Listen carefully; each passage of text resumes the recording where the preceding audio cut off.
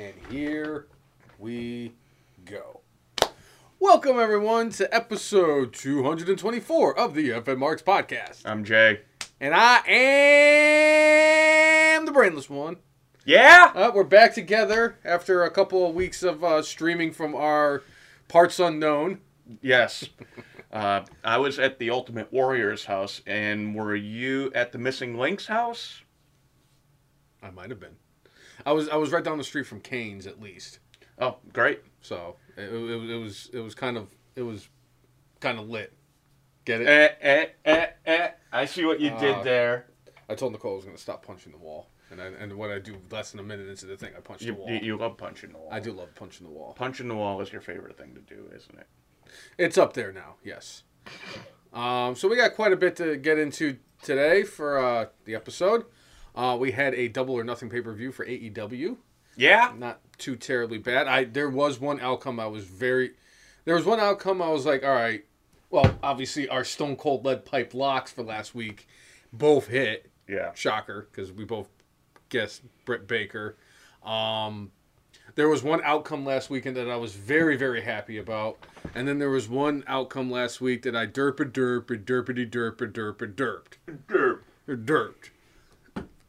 But we're going to get into the Double or Nothing from last week. WWE, somehow, some way, for some weird freaking reason, they had more releases this week. And it just came in like really quick. Like there was rumors being spread early Wednesday morning, and then like an hour later, like they announced all these releases, and they said they were going to be some pretty big names. And you know, there was a couple of at least really big names on that list of people who were released. I mean, honestly, the biggest one, like shocking wise, was Braun Strowman. Who would have thought? I never would have thought that.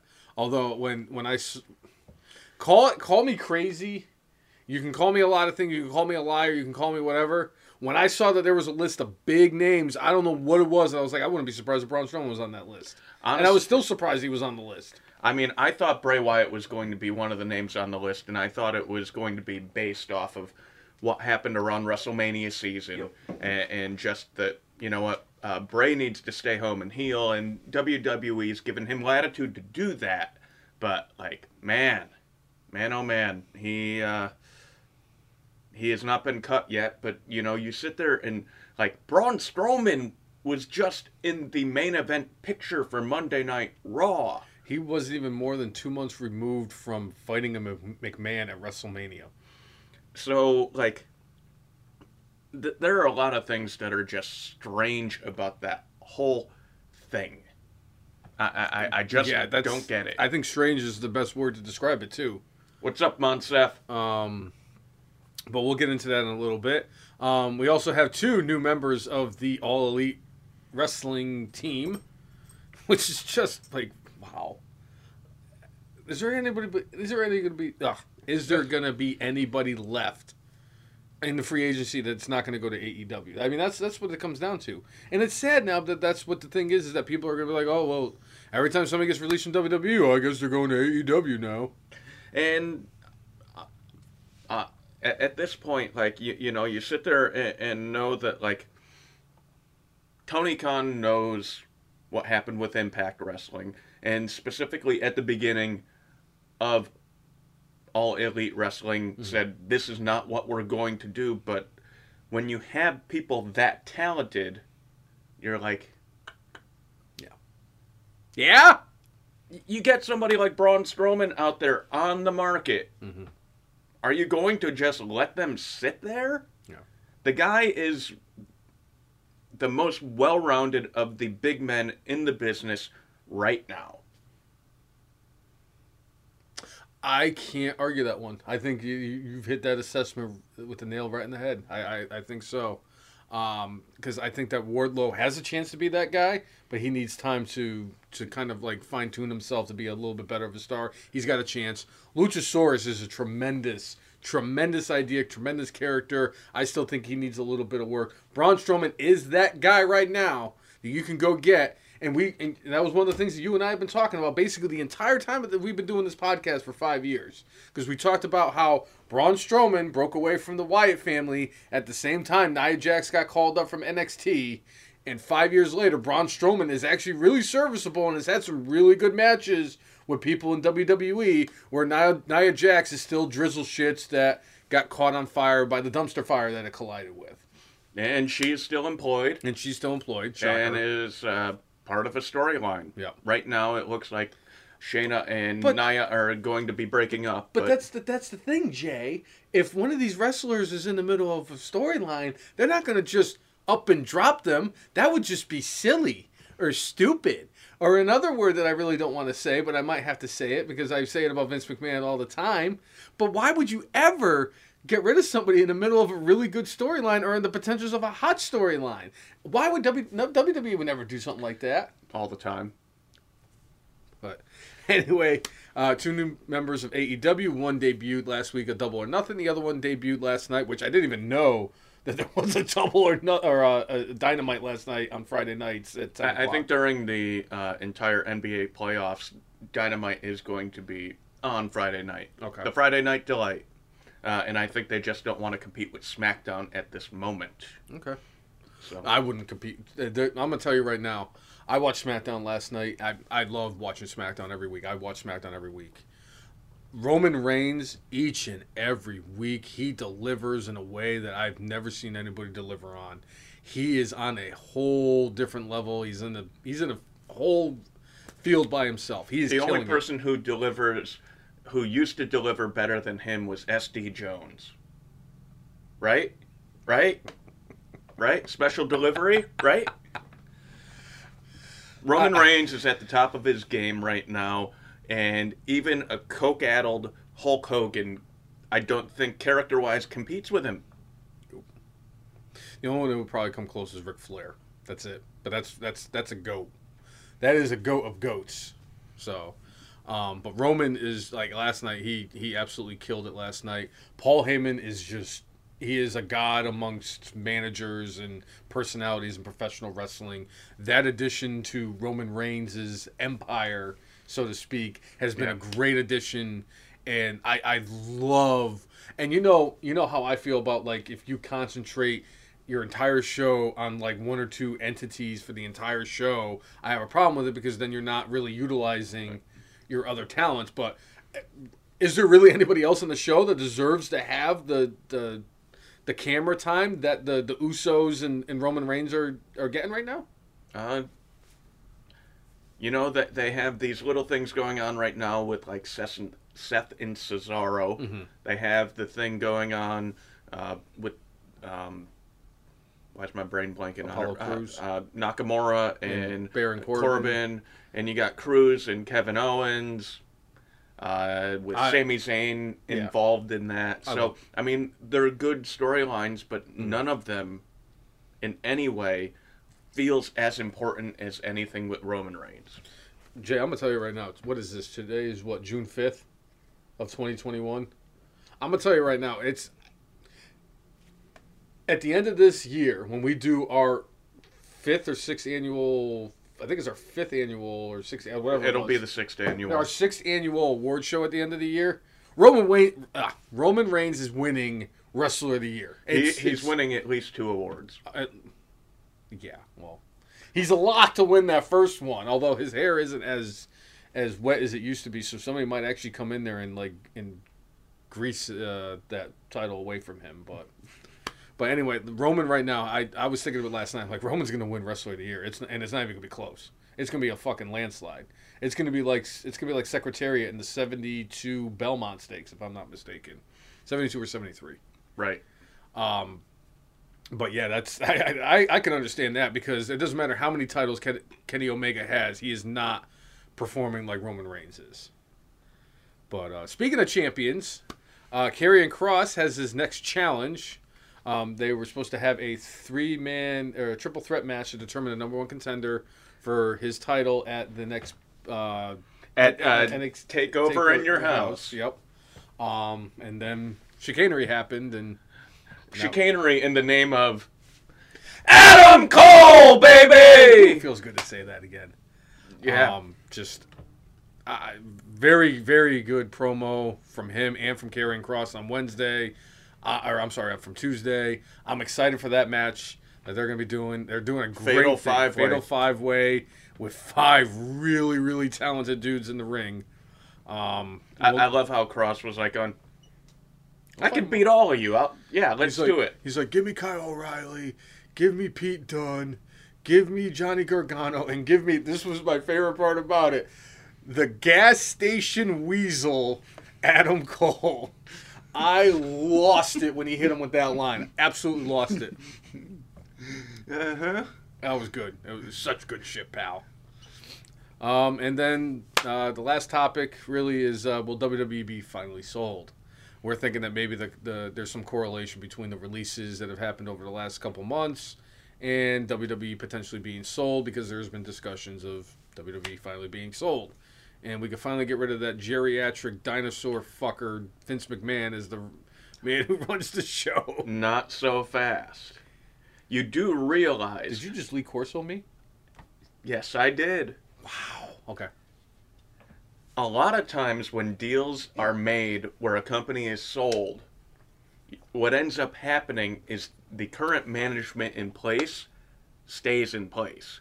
They don't replace everybody, because Vince McMahon has successfully, as far as money goes, run WWE for the last almost 40 years. He most likely would still be in control. He would just no longer be the owner. I think honestly, I think whatever deal would be put in place, Vince loves to work. If he didn't have WWE, what would he do? He doesn't have the XFL anymore. What would he do? Who cares? I don't. I really don't care. He is going... Unfortunately for all of us wrestling fans, I think he's going to stay in power. Even Mike agrees that the company needs to be sold. I feel bad for whoever's going to buy the company, because they're going to have this old, dusty, crusty dinosaur fucker, Vince McMahon, running around here trying to put frickin' shows together. And that's the problem. That is the problem. But we'll get into that. But Mike, you know, when you're saying it's a sinking ship, what ship are you talking about? Because they were the most profitable they ever were last year. This deal with Peacock is now bringing in even more money than that they had before by just having, you know, the WWE network. The ship isn't sinking as far as finances. You might think that they're creatively sinking. You may think that there's all sorts of issues with what they're doing, but as far as financially, they have never been on better footing. Quite honestly, they have never been on better footing. Well, they got that monster contract that they just signed with Fox not even 2 years ago. They just Same got thing that with USA they just Network. got that new contract from the USA Network, especially for NXT, which is why NXT moved to Tuesdays, because they worked out a new deal with USA. They just got a fuck ton of money from Peacock, from NBC for Peacock. Which got them to ditch the network. But there was a lot of speculation that the reason that they moved from the WWE network to Peacock was to help facilitate a sale of WWE to NBC, which is fine as long as NBC goes in there and tells Vince McMahon to go to the retirement home. My favorite tinfoil hat theory that I have come up with for the sale of WWE... Donald Trump? Oh my God. Tony Khan. Tony Khan's not going to buy WWE. Hey, I'm just saying here, tinfoil hat theory. He's signing all these old WWE guys to AEW. Why doesn't he just buy AEW? There's all sorts of revenue streams already there. If he wanted to have like a World Series of Wrestling tournament, and you get derp going against like Roman Reigns, going against like Okada, going against Moose, going against anybody and everybody out there, going against Nick Aldis. I was about to say Nick Aldis. You know, you can make that happen if you decide to buy WWE. Mike, I'm actually going to disagree with you slightly. The only I like watching NXT, but SmackDown is actually a very watchable show. Raw, I can't watch Raw. It's drizzle shits. I try watching every single week. Believe me, I actually do tune into Raw every single week. I'm just like, you know, I think it's time for bed, and usually it's like 8:04 when I go to bed. But, you know, hey, I try. I try. And don't get me wrong, Monday Night Raw, the best thing on Monday Night Raw right now is Bobby Lashley and MVP. They're absolutely killing it, and that has been that's one thing I will say. Even before I started doing this podcast, for the last probably like 5, 10 years, maybe even 15 years, Monday Night Raw has had one really good thing about it. Then it's got a bunch of like garbage, and then it's got one really really shitty thing that's on it. But, like, with Raw, now it's freaking MVP and Bobby Lashley. They're killing it right now. And the fact is they're beating the dead horse with Bobby Lashley versus Drew McIntyre again for the WWE Championship. I'm really not for that. I just can't. You got to stop giving Drew these opportunities. I think what's going to end up happening with this is just a placeholder until Brock Lesnar comes back. Honestly, I think the releases are twofold, in meaning I think part of it is them trying to sell the company, but the other part is they're trying to cut costs so they could bring Brock back and bring John Cena back. But Jay, why would they be trying to cut costs when you just said that they've made more money this year than they've ever made in their entire existence? So what they try to do with things like this is they try to show to companies that are looking to buy them, like, the ledger of like what their expenses are and what their revenues are. So you get rid of some salaries here. This is why you dump people. I think they dumped the wrong people. You know, but the thing that's frustrating as a wrestling fan about this, nothing against Bo Dallas. The dude was getting paid for 18 months and didn't have to show up for work. 18 months. Yep. I mean, if they cut him a year and a half ago, you know, it is something different now. But you have a lot of things that have happened like this. And then these releases are people who have been contributing. I mean, you just started posting vignettes of Aleister Black. You just started what was supposed to be a feud with Big E. Supposedly, his wife Zelina Vega was at the Performance Center training to make her comeback to WWE. What's going on with all that now? No, I say we get into that. Then I say we start talking about the releases because, yes, as Jay said, along with Braun Strowman and it's now Aleister Black was released, as well as Buddy Murphy, Ruby Riott, Santana Garrett, and Lana were the 6 that got released on Wednesday. And allegedly there are a bunch of people, like, I don't know if they're planning to cut all of NXT UK, but I heard that they want to clean house as far as NXT UK goes. And maybe they do clean most of that house. I'll tell you right now, if they get rid of NXT UK, that'll be the dumbest thing Vince does because he will get rid of one of his biggest stars. Well, that's not saying getting rid of Walter. Walter could get folded into everything. The problem with Walter is that part of the reason that he signed with NXT UK was because Walter is hell-bent and content on working in the United Kingdom and in Europe doing the wrestling there and does not want to come to the United States. So that's going to be the biggest hurdle they're going to have. And if they get rid of NXT UK, they could basically kiss Walter goodbye, and they'll never. And that'll be Vince's biggest fuck up. Well, no, Vince has had so many fucking L's in his life that it doesn't really matter. But he sits there and laughs to the bank. Yeah, I know he does. And as far as Keith Lee goes, Mike, I definitely see that. I don't think he has a long time left in WWE. Supposedly, when he got injured or he got COVID taken off TV in March, wasn't cleared medically, and I think even as recently as May, they said he still wasn't cleared medically, and he keeps on putting out cryptic tweets, and who the heck knows what's going on, but they invested a whole bunch of time into Keith Lee. They did, one of the network documentaries on him. They had big ideas for him and big thoughts for him, and they suddenly just stop. Similar to Braun Strowman. So Braun Strowman, after he won the championship last year, they did a documentary on him. Mm-hmm. And Braun was having a really difficult time a couple years ago and was just fed up. Apparently, bum rushed into a production meeting to talk to Vince. Vince emptied the room, had a talk with Braun, and Braun was like, I was near the top of the card before. Now I'm having a hard time even getting on TV. And Braun signed a 5-year deal in 2019. Yep. So he has a few years left on this deal, $1 million a year. Vince McMahon told Braun Strowman, "You're one of the people that I'm building my show on." Vince McMahon tells you that. And here we are a year later, and you're not there.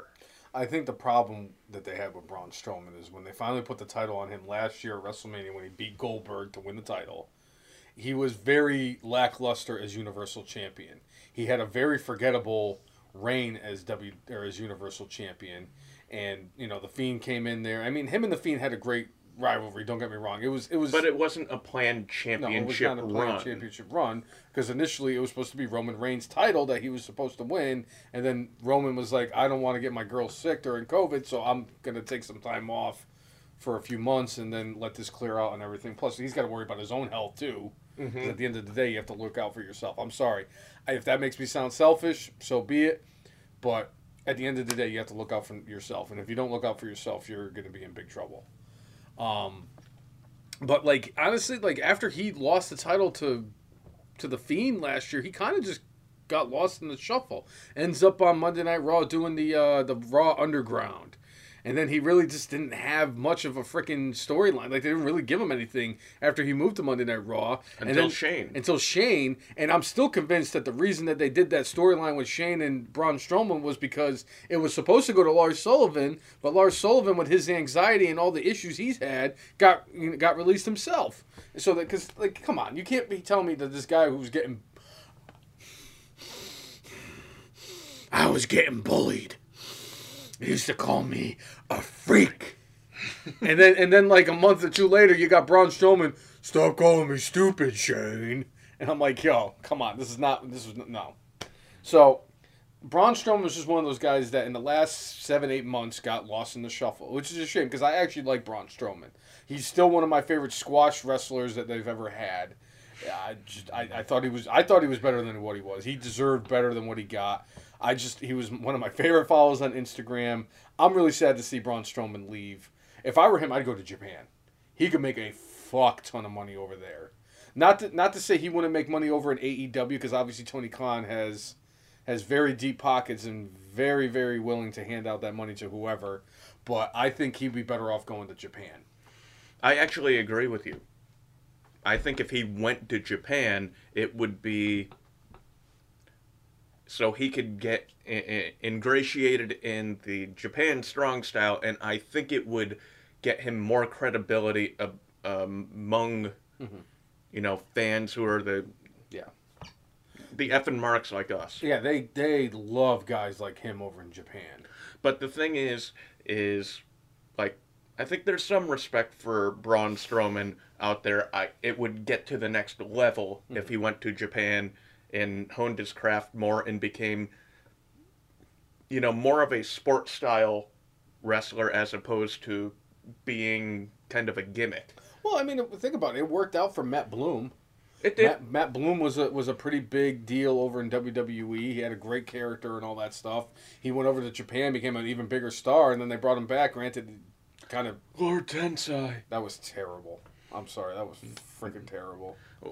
That did not win the worst gimmick, but speaking of which, Brainless One is going to be starting pretty soon a new thing on Instagram. Yep. A new tournament, yes, that's right.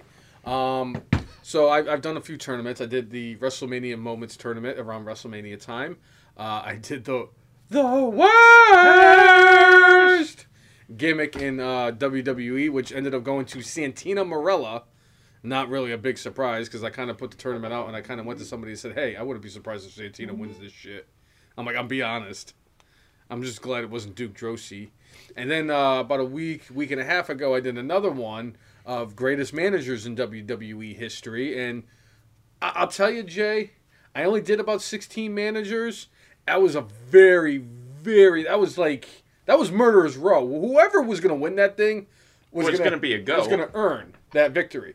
Because you have to think about it. You had Paul Heyman in that. You had Paul Ellering in that. Paul Bearer. Paul Bearer was in it. Bobby Heenan, James Z. Cornette, Sensational Sherry. I mean, those are goats. Right. Every single one of them is a who's of managers. The Grand Wizard, freaking Freddie Blassie. Are you kidding me? Yeah. And at the end of the day, with all those managers, Paul Bearer, surprisingly, as happy as I was that Paul Bearer won it, because I fucking love Paul Bearer, and he's the only manager I've ever met. But Paul Bearer survived all the other managers. Oddly enough, he survived. The Mortician. Beating Paul Heyman in the finals, too. Paul Heyman beat Freddie Blassie to get there. I was like, wow.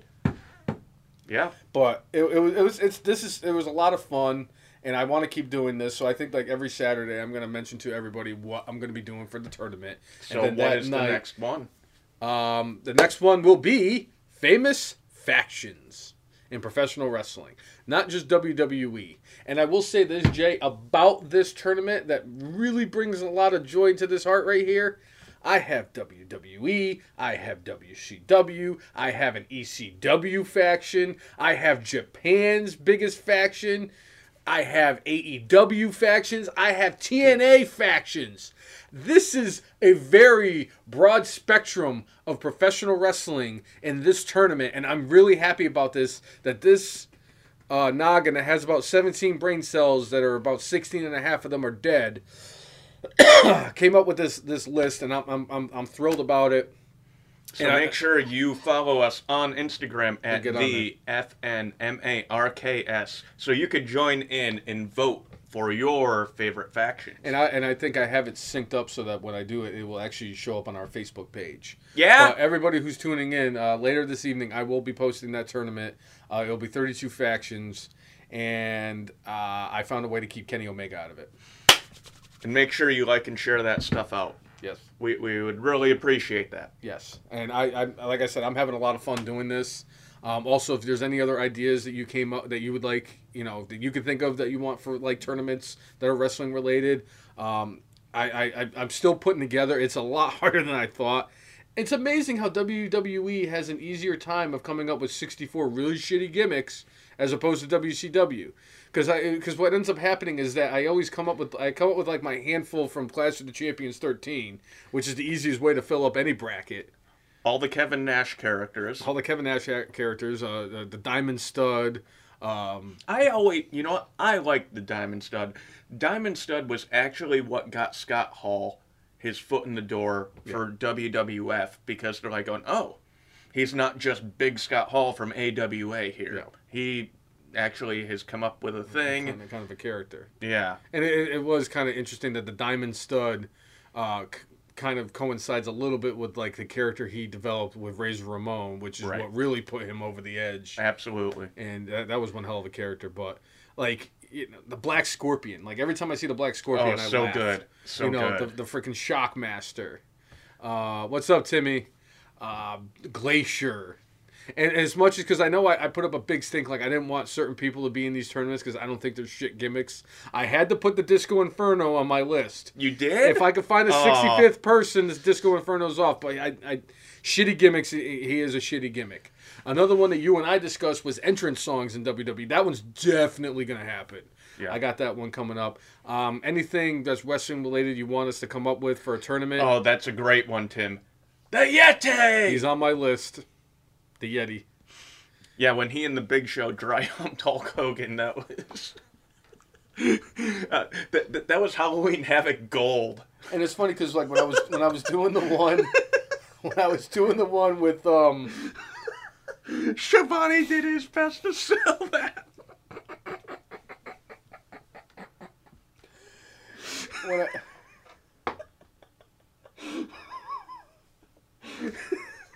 He's an intelligent man.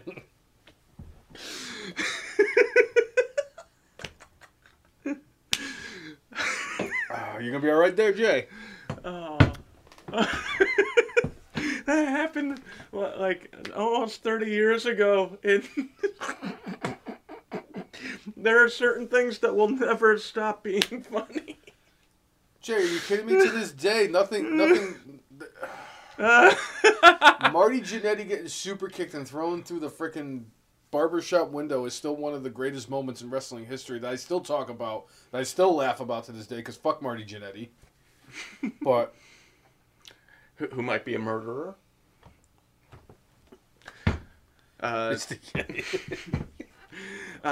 Speaking of people who've done shifty stuff, Dark Side of the Ring this week had to do with the Smith family. Mm-hmm. Grizzly Smith, his son Jake Roberts, Smith, or Aurelian Smith Jr., as his given name is, Sam Houston, which I believe was Mike Smith, Rockin' Robin, and they had a brother who was not in professional wrestling, but they delved deep into that family, and it's like you kind of watch it, and like almost the whole time your jaw's on the floor, like, this really effing happened, and like either no one was the wiser, or no one cared, and it's like, holy crap. I will say this. I usually wait till Saturday to watch the new episodes of Dark Side of the Ring. Season 3 has not really lived up to the name that to the hype, I should say, like Season 1 and Season 2 had. Season 1 was good. Season 2 was incredible. Season 3 has just been kind of lackluster. Yes, the Nick Gage one was interesting. I thought that New Jax was better than Nick Gage. But like, I thought the Nick Gage one was pretty solid. I mean, it wasn't. I think it's because of the fact that the New Jack one was the way the New Jack was. Sure. And then they went to Nick Gage the following season, and it's like, you guys did that so wrong. The one in North Korea, I like that one. Yeah. That one was my favorite so far of Season 3. The Pillman one was good. The Pillman one was good too. But like, I always compare it to, it's like, well, it wasn't the same as like the Benoit one, and or I know the it's Owen Hart one. the Owen Hart one, but like, you get a better understanding of Brian Pillman. Or my personal favorite, the UWF episode. Oh, that one was the one that really exceeded all of its expectations. Like, I was like, on UWF, I'm like, I think I have vague recollections of this, and then watching that episode, I mean, B. Brian Blair, like, right near the end of the episode, talking about how,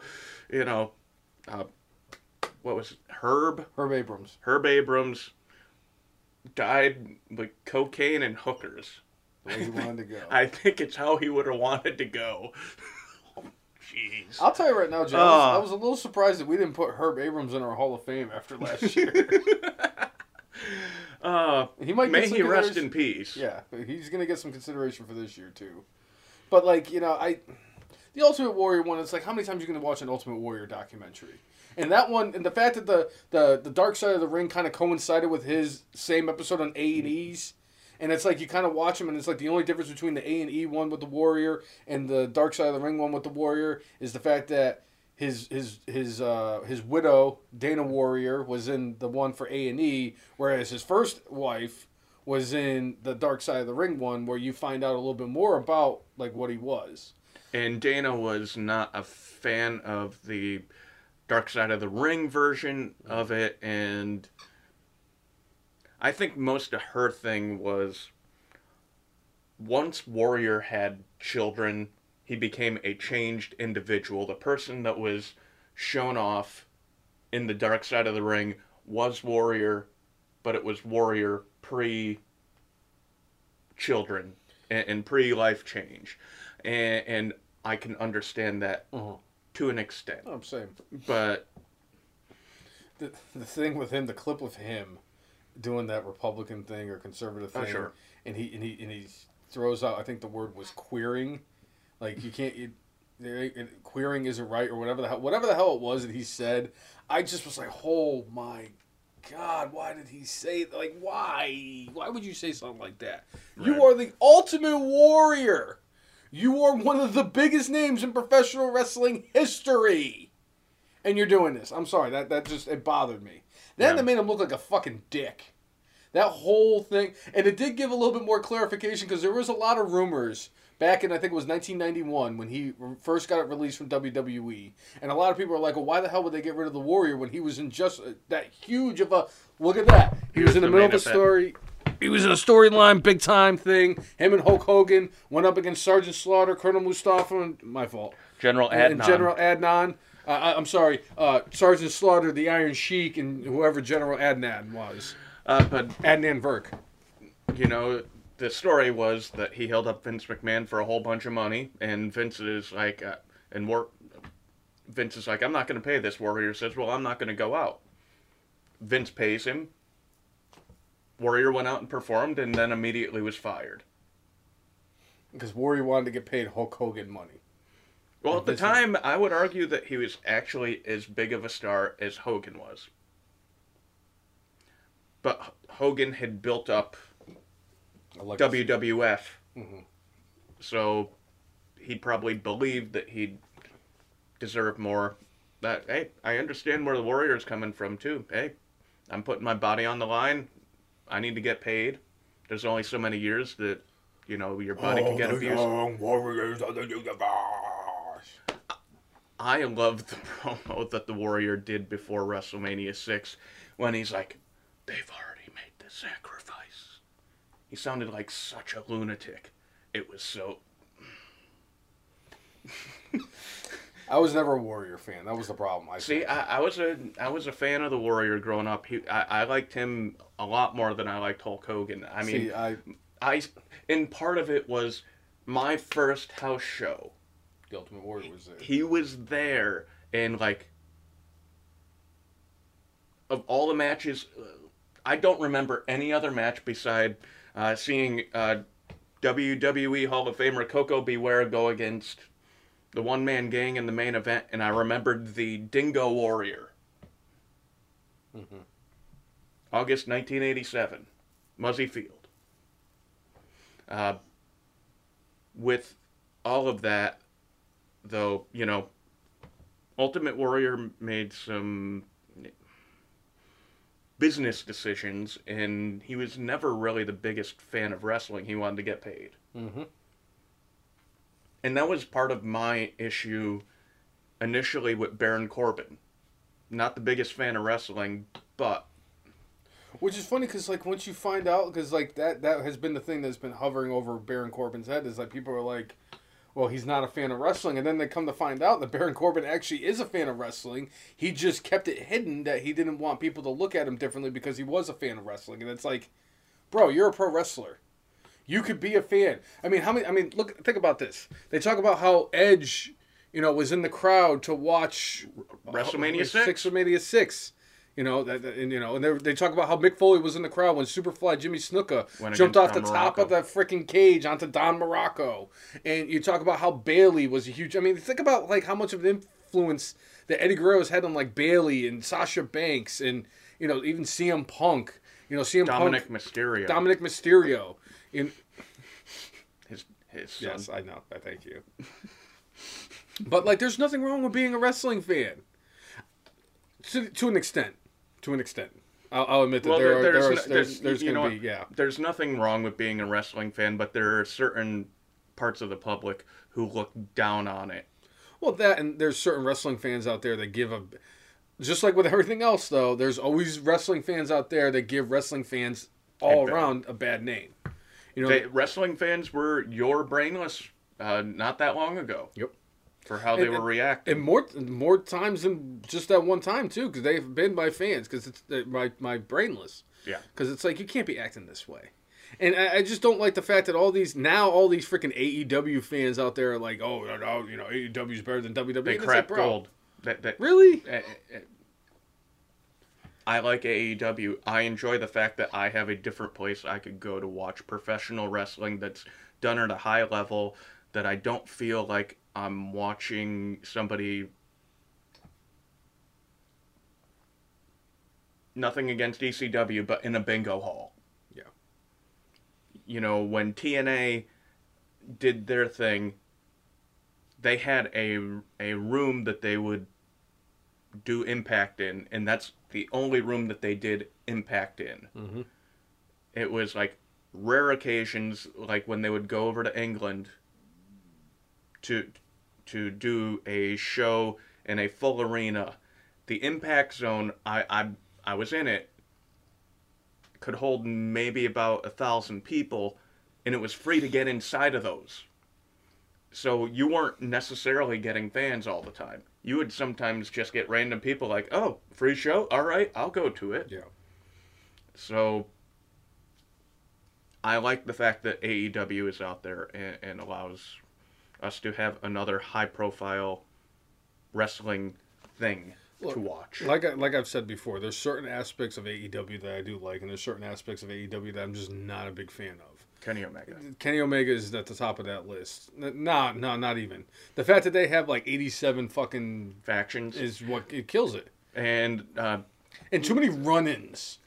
That's just ridiculous. There are only a few factions from AEW on the list. It's not all 87 of them on the list for the favorite faction on Instagram. I put the Inner Circle because anything that Chris Jericho's in. I was actually thinking about it. Like, I don't think Chris Jericho had a name for I don't even think that was really a faction that he had in WCW when it was him and Ralphus and what was the other dude's name? I don't remember. But like, I still remember that when they got lost in the arena with the Goldberg entrance. That shit still makes me. Like, Chris Jericho still makes me laugh to this day. But like, I put the Inner Circle on there. I put the Pinnacle on there because I'm a huge fan of MJF. Even though they just, spoiler alert, they just lost to the Inner Circle on Sunday, which was kind of a big surprise for both of us, if I'm being honest. Yeah. Oh, I put the Dark Order on there. I put the Jurassic Express, Jungle Boy. I'm a huge fan of Jungle Boy. And Jungle Boy, shockingly enough, won the 21. He won the Casino Battle Royale and will be facing, spoiler alert, Kenny Omega. Like, we're really on Dynamite for the AEW title. Here's something else. This was a little bit of a surprise. So Nicole and I have been dating for almost a year and a half now. Yeah? And this poor woman has been subjected to a lot of professional wrestling in that exact same amount of time. Yeah? And to a point where she's admitted that her favorite tag team in all of professional wrestling is Breezango because she loves Fandango and thinks that he is the greatest wrestler in all of professional wrestling. And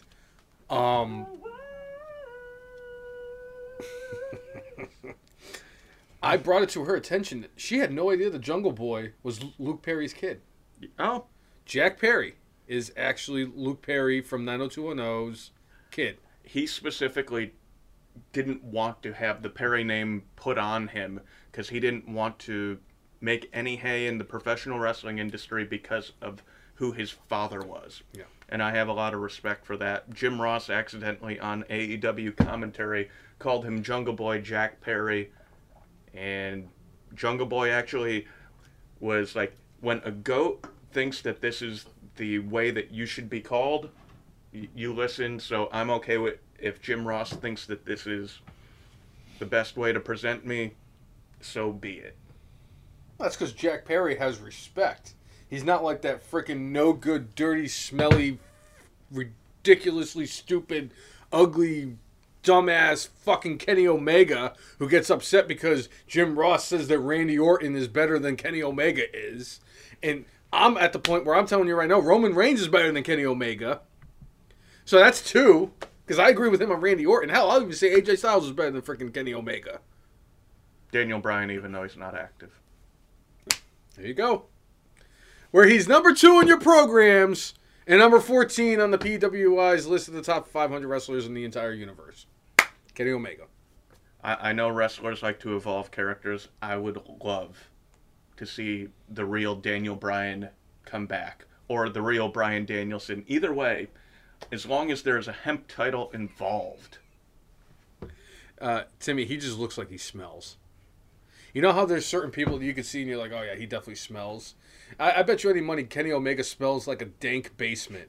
and only the three of us would get that, and maybe your brother, because we're the only ones, like, because like here in Virginia there is no basements. I think in the entire populace of the entire Commonwealth of Virginia, there's like 4 basements, and none of them are in Hampton Roads. Right. But I'm convinced that's what Kenny Omega smells like. A dank basement and mothballs. I was going to say, not hot garbage. No. Okay. All right. And the Young Bucks smell like shit. Should I tell them? Matt Jackson works with him. No. So I had an incident at work this week where I had shipped something out. Bosch and Fosh. Boss and Foosh. Bosch and Foosh. Everybody is better than Mike Grady. I see even Mike Grady agrees. Boss and Foosh, by the way, is my parents' basement. Okay. We'll just say that there used to be some gatherings in Boss and Foosh. Oh, I believe it. Almost nightly. During the summers between like 97 through about 99. Okay. Yeah. They were good shit. Freaking epic. We watched Happy Gilmore every night, and yeah, crazy things happened. So basically at work this week, I had an incident where I shipped something out to Florida that I wasn't supposed to ship out, but I wasn't told that I wasn't supposed to ship it out. I was following orders as usual, and the guy who had put in for the shipment to get shipped out got pissed off at me and started belittling me in an email. It just so happens that the dude's name is one half of the Young Bucks, who are the AEW Tag Team Champions. So I was telling Jay this, and I said, Jay, is me hating on this guy that is connected with my work the most brainless logic reason for me to hate the Young Bucks that I could have had? Yeah.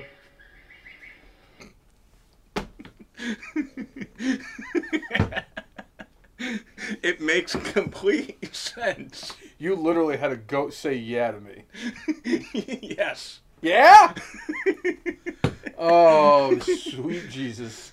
I knew a yeah was coming up, and I was like... Of course there's a yeah coming up. Jay, there's 3 guarantees in life. Death, taxes, and there's going to be at least one yeah on the frickin' podcast. Yeah? Yeah? Wow, I guess Nicole's not watching because I basically just admitted to all the marks out there that she is a huge fan of Fandango. She has 7 of his shirts, and she ordered his action figure. Yeah! Yeah! Yeah! But yeah, me disliking a guy whose name is Matt Jackson is, for a reason for me to hate the Young Bucks, is the most brainless thing I could have done. So I had to bring that up. So, and no, God! No, God, please, no! No! My allergies, man. No! But anyway, since we were talking about the Young Bucks and Kenny Omega and all that stuff, I said we just talk about Double or Nothing. Why don't we? That's a hell of a segue. Just like Jay said, we had the Casino Battle Royale. I'll tell you right now, I thought Christian was going to win it. Because the way they were making it seem like was Christian was going to be the next one in line to fight Kenny Omega for the AEW title if he was able to retain the championship against Zero Pac, the Keebler Elf himself, and the freshly squeezed Orange Cassidy. So, yeah. Yeah! And probably the biggest surprise of the entire pay-per-view, Jungle Boy went over. Jungle Boy, who hasn't really, like the first year of AEW, didn't have too many signature wins, if he even had any victories in I don't think he had a singles victory at all. He had a couple with Jurassic Express, with the Luchasaurus. Sure. I'm pretty sure he lost all the matches that Marco Stunt was his tag team partner, because he'd be better off fighting a 2-on-1 handicap match and having Marco Stunt as his tag team partner. Yeah. But I believe, Mike, you did have Hobbs winning. I do remember Mike saying that he had Hobbs, because I liked the pick when you picked Hobbs to win the thing. I had Christian. I want to say you had Christian Cage as well. I think we're all obviously all wrong. We were all wrong. I want to say Jungle Boy might have been one of the longest long shots on the board to win it. But I'm happy for him. This is a great opportunity for him. He's a good young up and coming star, and I think that him and Kenny Omega take. I know you have respect for his wrestling ability. I do. I have respect for Kenny Omega's wrestling ability. I think that him and Jungle Boy are going to have a really, really good wrestling match.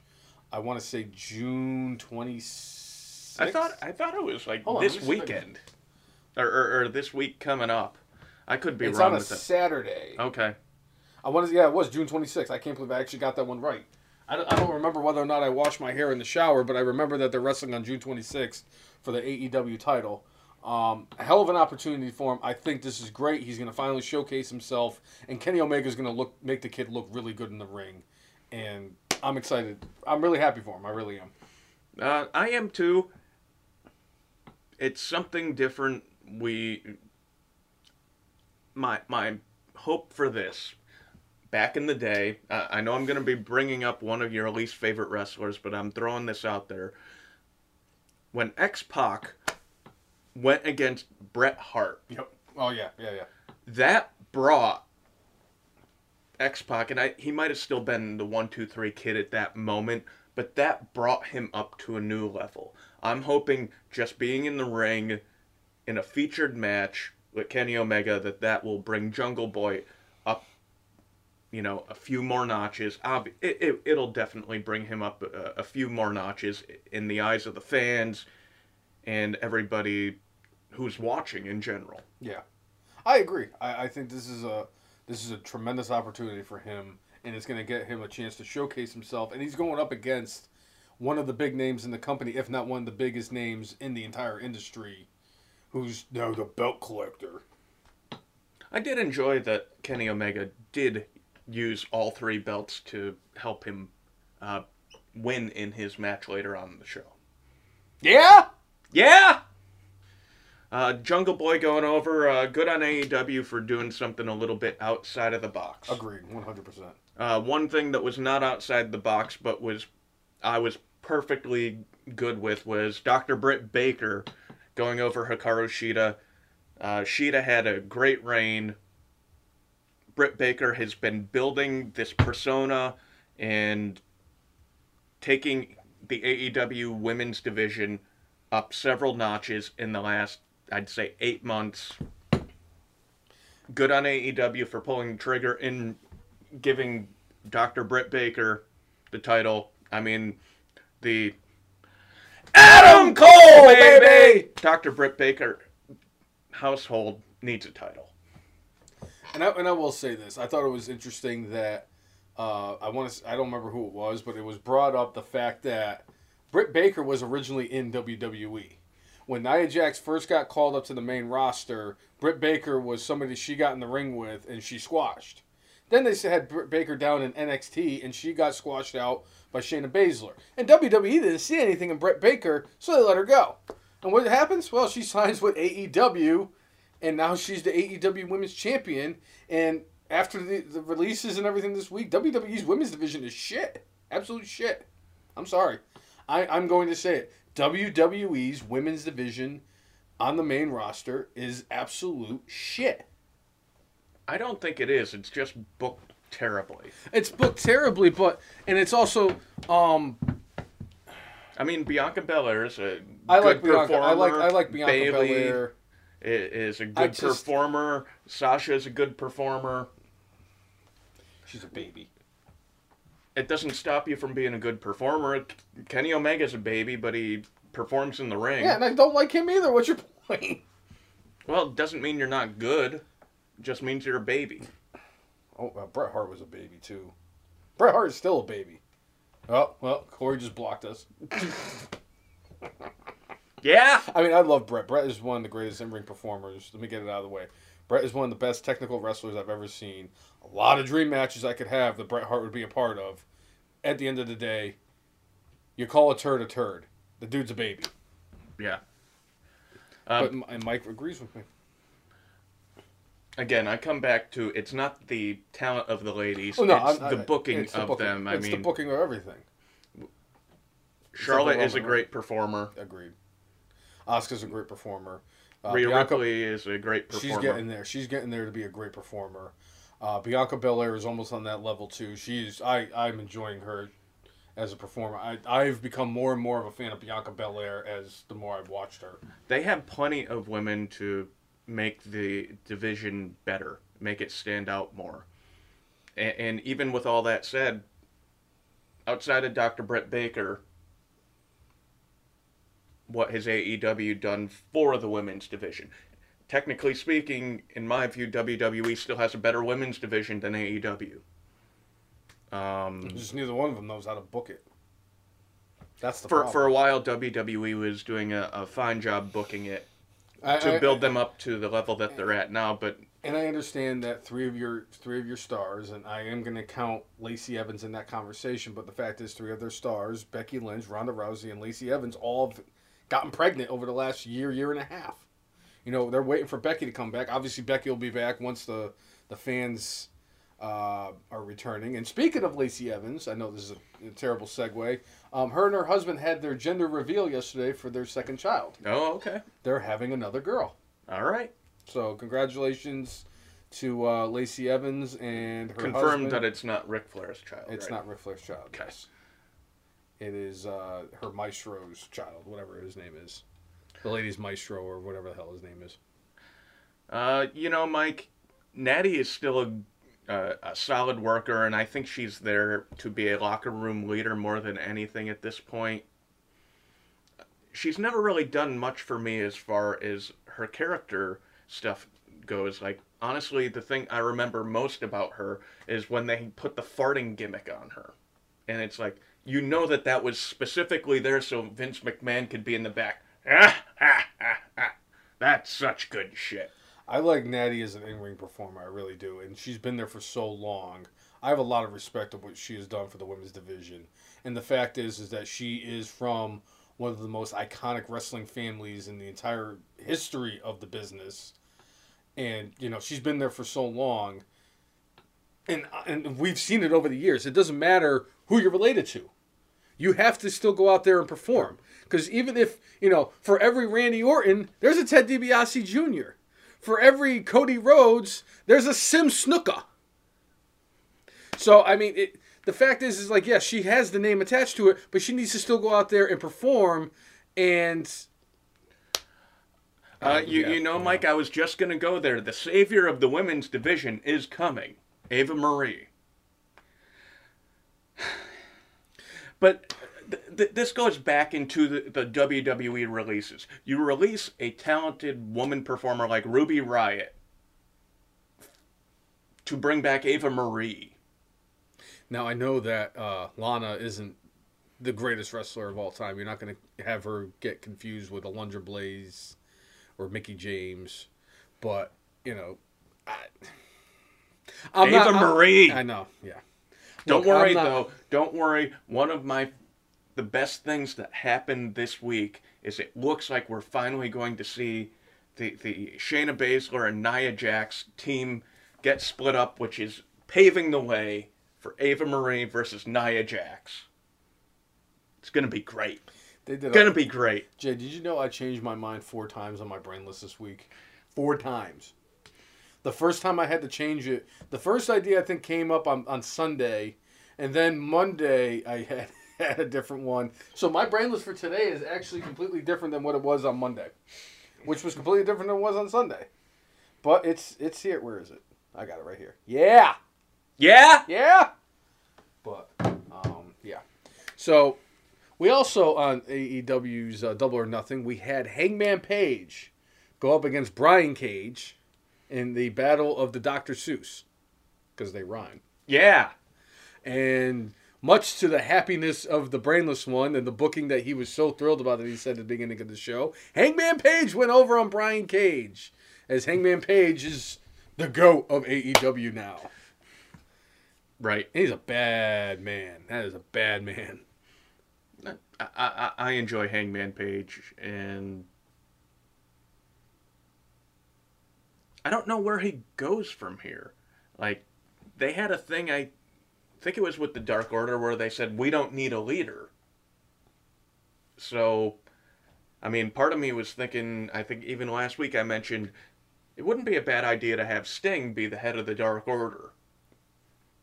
Well, that's what happened Wednesday. I've seen one name that's been thrown out a significant amount. I saw it on Twitter all Wednesday evening, but we'll get into that. I'm happy for Hangman Page. I think he deserves a shot at the title now. I mean, he hasn't really done anything to like not get a title shot. He's beaten everybody they've thrown in his direction, and that buckshot Larry is so badass. And him covered in the blood and everything else. Oh man, Yeah. Hangman Page is he's not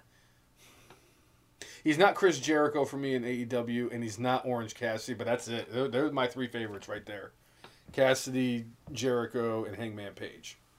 All right. So I was really happy to see him win. That and the fact that I want to drink with Hangman Page in the worst possible way.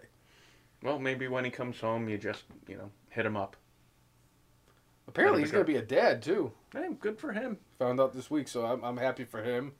That it's good that the best wrestler in our state that we're in right now is having a really good run as of late the last week or so. Yeah. So Botox. we had Sting wrestling in front of people for the first time in 6 years, tagging with Darby Allin against Ethan Page and Scorpio Sky. I thought it was interesting that Sting's first match in front of fans was not the whole Hobbs and Brian Cage, because that whole thing was like what they were kind of developing with Sting. Obviously, you work with Scorpio Sky and Ethan Page. These are two really good ring performers. I love Scorpio Sky. Yeah. He's been absolutely killing it since he went to AEW. And honestly, goodness, I'm happy to see Sting and Darby Allin get the victory in this one because, hey, who's not happy to see Sting of all... This is Sting! Which was another thing about the Warrior Dark Side of the Ring that they brought up, was that, like, him and Sting and Warrior kind of got into the business at the same time. And they're like, yeah, we see it. We see it in Sting. We just don't see it in the other guy. The other guy looks the part, but he just doesn't have the wrestling ability, where Sting actually looked the part and he could actually wrestle. Right. I think that Sting is probably the most underappreciated wrestlers of all time. Well, he just wanted to go out there, do his job, Yeah. and get paid to do it. And with Sting, he didn't have, like, he wasn't like Hulk Hogan trying to hog glory. Right. All right, what's best for the team? That's always what I got from Sting. Even when he was in TNA, and he probably could have said, yeah, I'm not going to come in unless you give me the title, and I have to keep the title for a couple years. Nope, Sting was completely content with helping build up other people and putting on the best matches he could. I loved the Kurt Angle versus Sting empty arena match that they did in the Impact Zone. I want to say it was main event Mafia time. I want to say that Angle was the champion. I think it was for the TNA championship, but Sting's just always been, it seems like, a good dude and a team player and not out for himself, and I think that's why he's underappreciated. He didn't sit there and try to elbow people out of victories. Sting is my all-time favorite WCW wrestler. I fucking love Sting. I was always a big fan of Surfer Sting, and, Surfer Sting was the one that we got at Clash of the Champions 13. Mm-hmm. I did too. I dug Surfer Bro Sting. He was the best of the Stings. I mean, obviously, Emo Sting was pretty impressive too, which is better than Wolfpack Sting, Lunatic Sting, and Impact. Yeah. Yeah. Yep. Well, Tim, a 62-year-old man doesn't necessarily need a victory, but I would say that everybody that was in the ring that night with him was elevated, whether they won or not. Mm-hmm. And I appreciated greatly that Sting did like a sunset flip. I was like, 62 doing a sunset flip. Good for you, Sting, man. Well, Hulk Hogan's at home talking about brother, while nursing his hip and his back and all that stuff.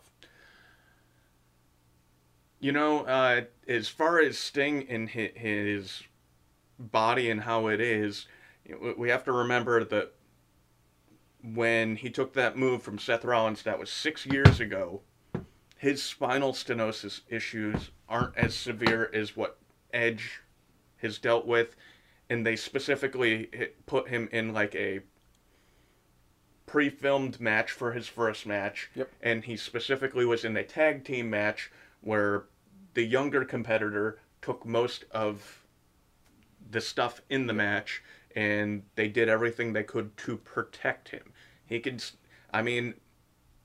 He still looked pretty dang good in the ring on Sunday night. Considering he's 62 years of age. He looked better than every night of Great Khali's career.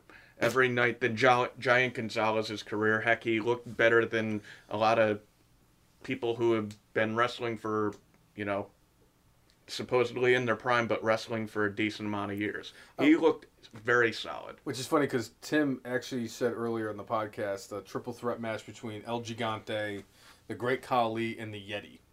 And it's funny because it made me think of a couple years ago, I asked the Salo Monster who would win in the match between the Great Khali and Giant Gonzalez.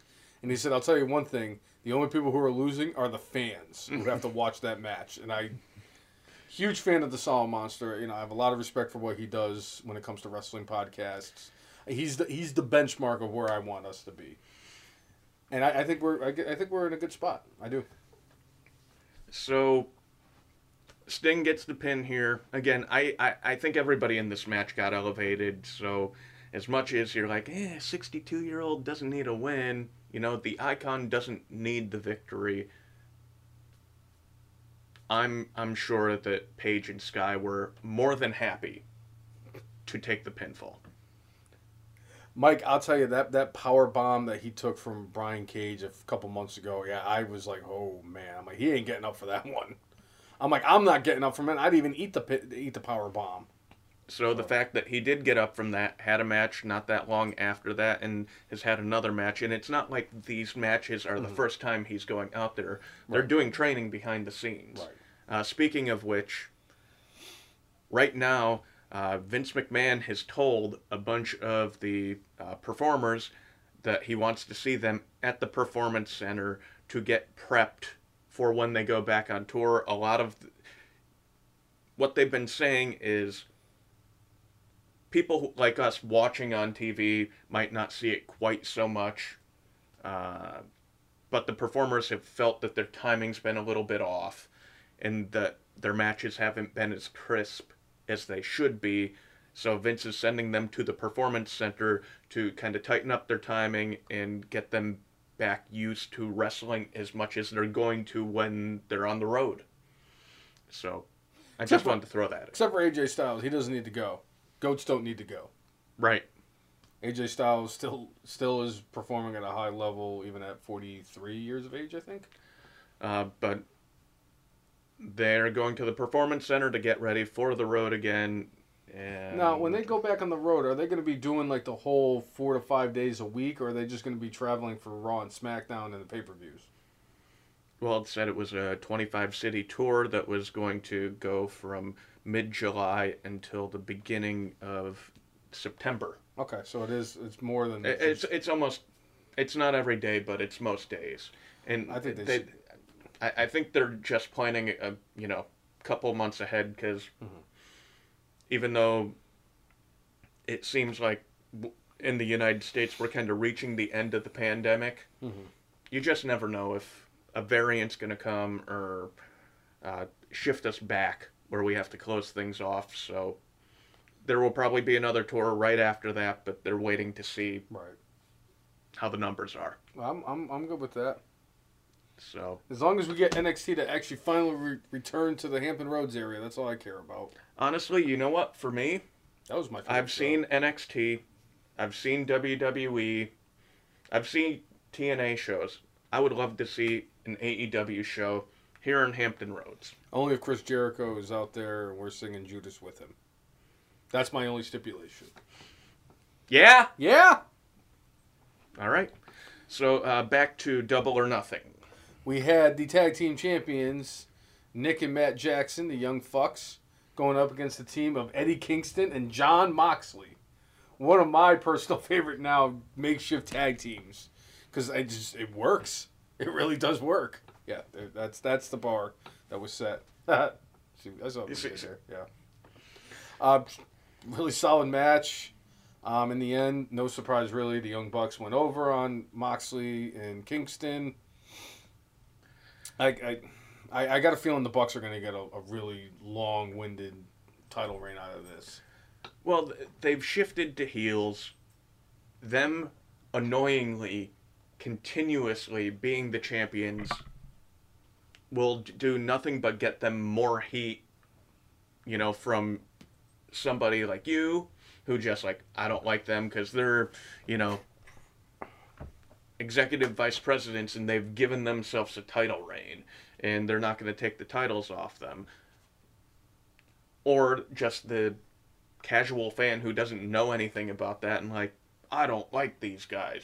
They turn their backs on their other friends and so... See, my whole thing is that the Young Bucks, they're a good tag team. It's just like the whole Kenny Omega thing. I love watching the Young Bucks in the ring. I love them. They're a tremendous in-ring tag team, no matter who we're talking about. Legion of Doom, Dudley Boys, Sure. Harlem Heat, whoever.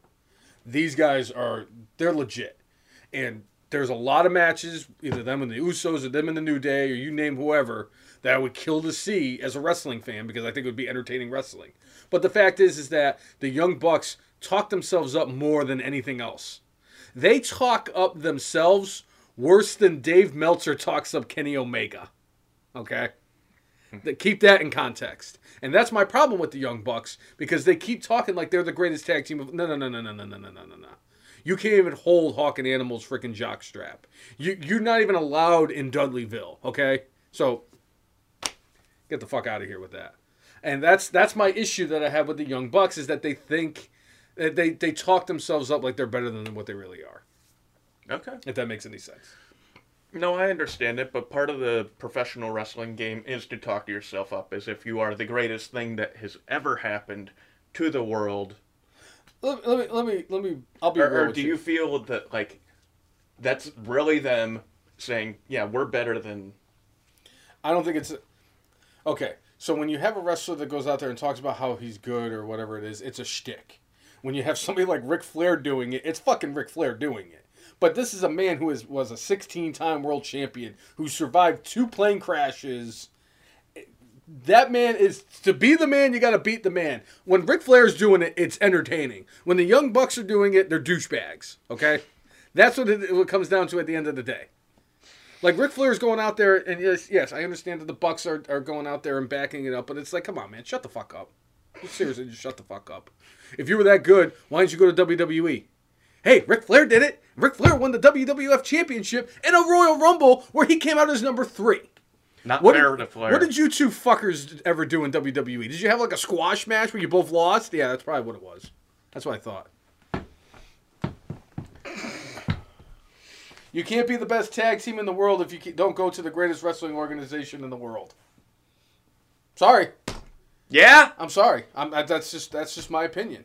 Okay. Because you could be a really good tag team and destroy people and merely make a name for yourself in ECW and then go to WWE and be drizzle shits and then you're back in free agency because you suck. Public Enemy. Yes, that's exactly where I was going.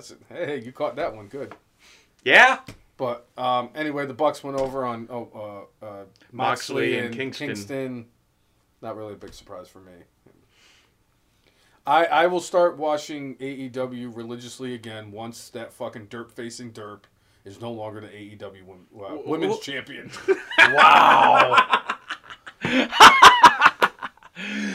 So as far as, I mean, you could watch AEW and just any time he's on derping, you could turn off the channel. Jay, it's to a point where I was trying to do the AEW drinking game where it's like every time a faction comes out, you take a shot. And every time there's You'll a run die. you take a shot. I mean, it wasn't as painful as watching a press conference that Dan Malloy was having and playing that drinking game. Right. Because people have died from that. But I just... the Bucks winning, again, I think this keeps some heat on them. Having a makeshift team win the match, I just didn't see it happening. I knew it was going to be an entertaining match because I knew Kingston and Moxley would take the Young Bucks and their high-flying kicks, super kick party, and turn it into a brawl. And I enjoyed the heck out of that. By the way, Eddie Kingston did an interview this week, and in the interview, he said, if I were in WWE, I would say the wrong thing in the middle of a promo and get fired right away. I love that dude. I love Eddie Kingston. Oh man, he's a good dude. He's funny as shit. He's a good wrestler. I love that dude. And he's a Giants fan. Yeah. 3 for 3. So then we had the AEW World Title match. Kenny Omega going against Orange Cassidy and the Bastard Pack. And much to the chagrin of the brainless one, the Bastard Pack did not throw fudge stripe cookies at either Kenny Omega or Orange Cassidy. So I was a little disappointed that the Keebler Elf did not live up to his gimmick.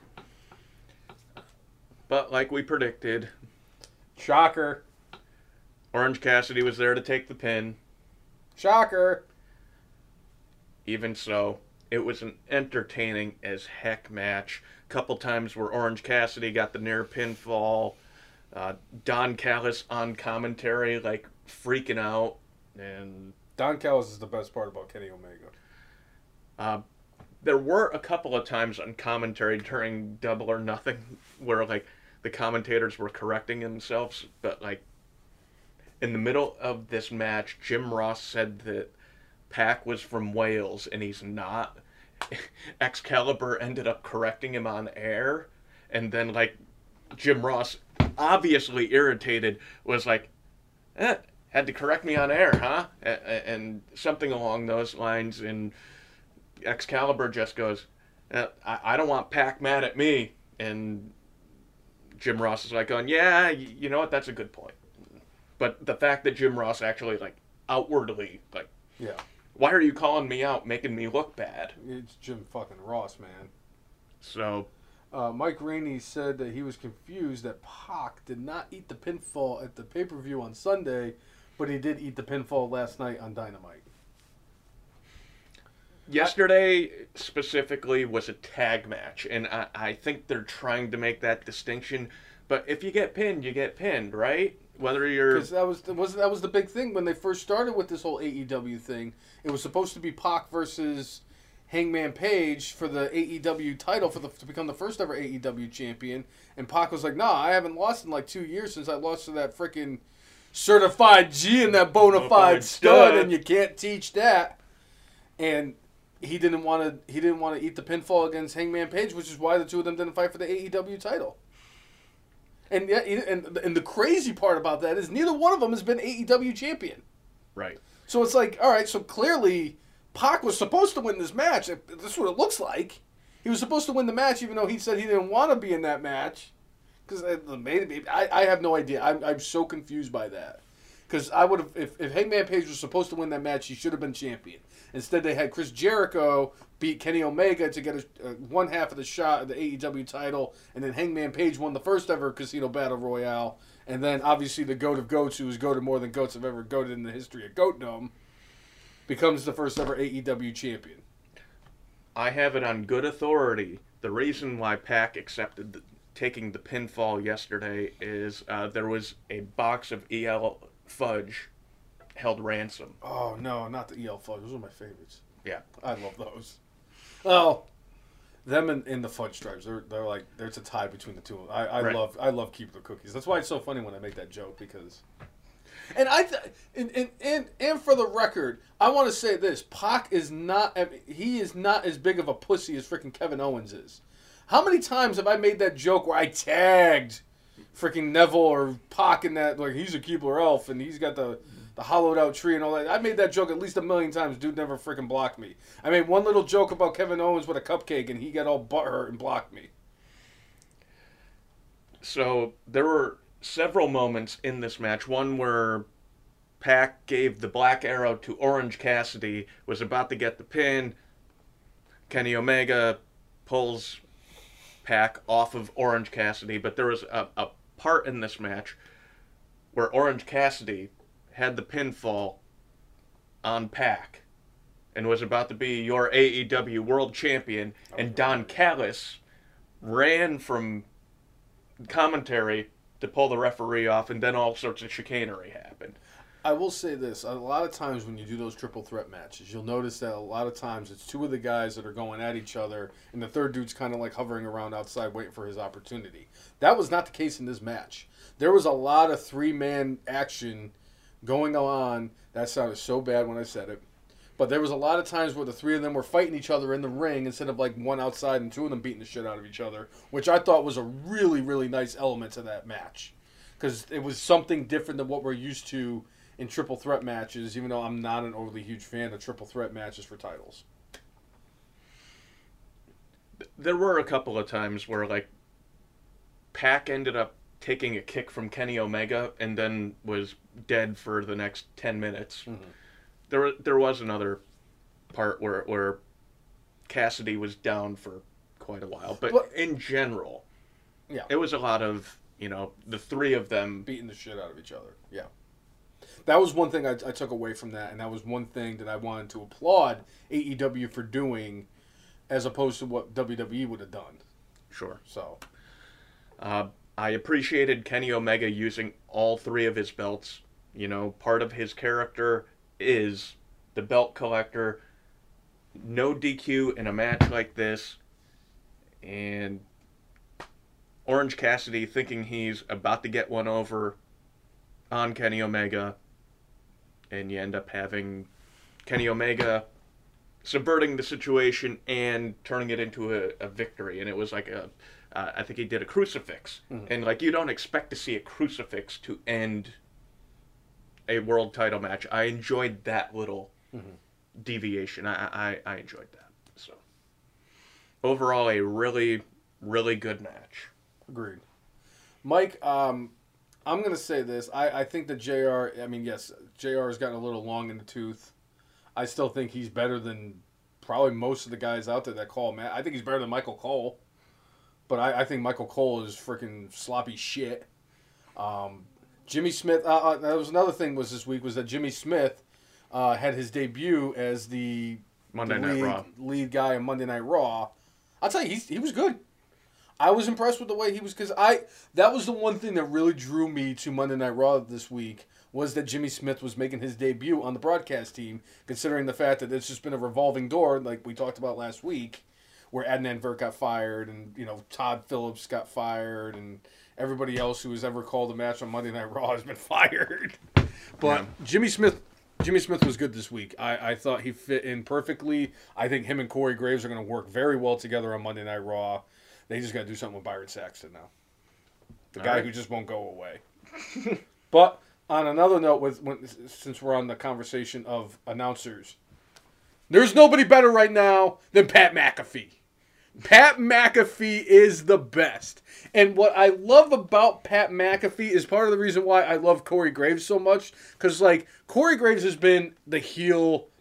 He's Bobby Heenan. He is the 2020s version of Bobby. He's not as good as Bobby Heenan. Nobody will ever be as good as Bobby Heenan. I'm sorry. No disrespect to anybody else. He's close, but he's not Bobby Heenan.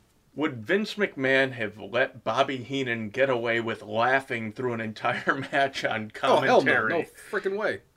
There's no way, but that's because Vince McMahon is a freaking turd. But McAfee, and it was the same thing with Corey Graves, because even though Corey Graves was the big heel announcer, he was, when Nakamura was a face, he was Nakamura's biggest fan. When he loved Nakamura. Everybody loves Nakamura. So the fact that the last couple weeks when Nakamura's coming out with his song with Rick Boogs, which I don't even want to get into that really, and watching McAfee standing on top of the announce table dancing as Nakamura's coming out is just absolute gold. Pat McAfee is 100% killing it on the broadcast team. He is the best person in all of WWE when it comes to talking about professional wrestling in the broadcast. I don't even care. He is having fun, he is enjoyable, and he is entertaining. I am 100% on. I love that move. Love it. He's great. He's fantastic.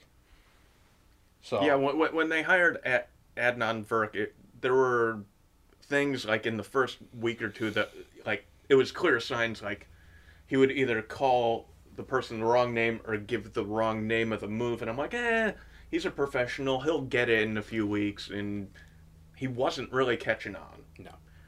It was understandable to make the move.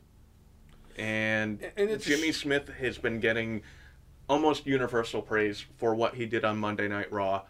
Hopefully that will continue.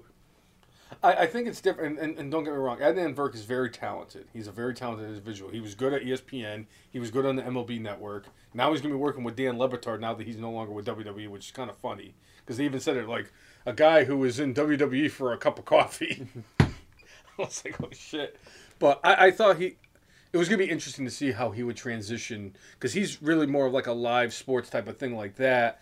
Or doing like a sports center as opposed to like a predetermined thing. Jimmy Smith, because he has the ties in UFC, it was an easier transition for him to go into it because, yes, I know that UFC is like the real deal and WWE is predetermined drizzle shits, but at the end of the day, it's still combat sports, so it's an easier transition for Jimmy Smith to go in there as opposed to Adnan Virk, who is more of like a baseball or a hockey guy. Yeah. Yeah? The WWE did have Scott Sanford back in the day who transitioned pretty well from being a straight-ahead sports dude to WWE, and I think they were hoping for something like that. Scott Stanford, I think, still works there, too. He may. I think he works for, like, His primary job is a sports guy in New York City. Mm-hmm. But he does stuff for WWE, and I think he still does stuff for the network. Whether or not he's still like a full-time employee is a different thing. But Sean Mooney is. Yeah. If you had told me back in the 90s that Sean Mooney would still be doing WWE shit in the 2020s, I would have laughed in your face and like, that guy's a freaking ass clown. But I digress. All right, and the main event for Double or Nothing was the Stadium Stampede match. I thought they were going to break up the Inner Circle, quite honestly. Apparently, they want this feud to continue. You know, one side has one victory, the other side has a victory. They have scheduled 2 weeks from now. There's going to be Jake Hager versus Wardlow in an MMA-style fight. Ooh, I'm actually on board with that. So this is something I've been talking about and pitching, that if they were going to do Brock Lesnar and Bobby Lashley in WWE, I'd love to see them do something like the Lions Den match. With the two of them, make it feel more like a true fight, but AEW beating WWE to the punch and taking Jake Hager, who he's done some MMA. Not terrible. No, he's undefeated, and he has, I think, 1 DQ. He's 3-0. The one match I saw, it looked like he ran out of gas. He ended up winning like a split decision, but he ran out of gas pretty early in the match.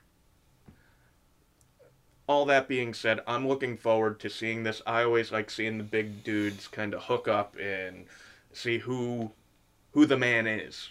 It's kind of like one of the most underrated when it comes to two big dudes going at it is WrestleMania 2 and the Battle Royal, when Big John Studd and the Fridge William Perry were going at it. I loved that shit. That was good. Yeah. That's such good shit. Right. But yeah, I thought it was. I'm happy they're doing that. I really am. I think this is going to give Wardlow a chance to see him in a different type of an element. You know, Jake Hager has this background in the MMA. I mean, he was an amateur wrestler back when he was at Oklahoma. All-American with his soaring eagle or whatever the hell it was. Right. Soaring eagle. One thing I really enjoyed about the setup and the production for the Stadium Stampede match, all the dudes from the Inner Circle, like, rappelling from the top of, like, that Jumbotron in Jacksonville's stadium. But also, the way they shot it was 4 different stories going on at once. Like, it was MJF versus Jericho. Mm-hmm. It was Pride and Powerful against FTR. It was Sammy Guevara against Shawn Spears. Mm-hmm. It was Jake Hager versus Wardlow, and they shot them individually. And I was actually kind of surprised with how far Jericho went and was willing to go and how much time on camera he had, considering he's got the messed up arm. And kudos to him for taking a serious injury, working with it, and, you know, he hasn't injured himself any further, but fulfilling at least this part of the storyline to get them to where they are now. Sammy Guevara was the big standout in this match, in my view. I enjoyed all the different aspects, though. I liked that Wardlow and Hager ended up in, like, the meat locker of the stadium. I loved that FTR and Pride and Powerful ended up in the bar and ended up sharing a drink with each other before they started beating the hell out of each other again. And beating the hell out of everybody that was in the bar with them. And they had this one really cool part where Sammy Guevara is looking for Shawn Spears, and you just hear this tapping.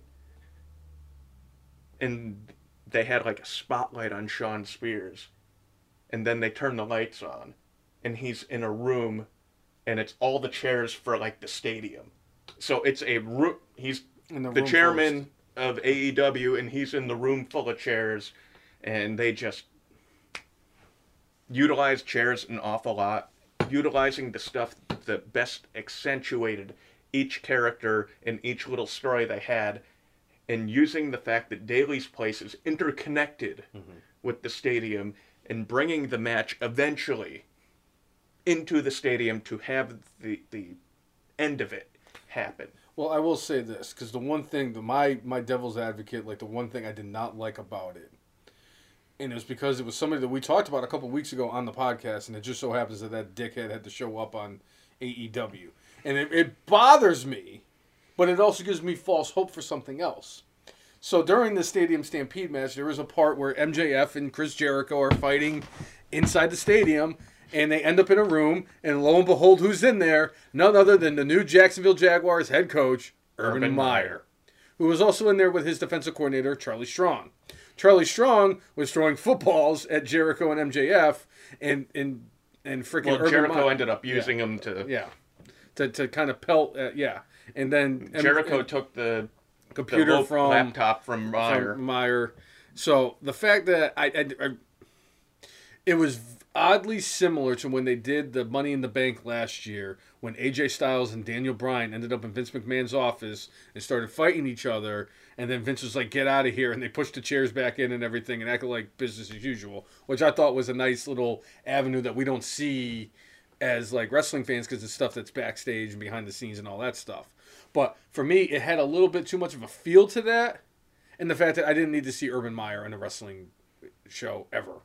I wanted Tim Tebow more than anything. Once Urban Meyer showed up, I'm like, Tim Tebow needs to be here. Needs to be here. Tebow needs to go into professional wrestling, and his biggest supporter in him becoming a professional wrestler is Jim Ross.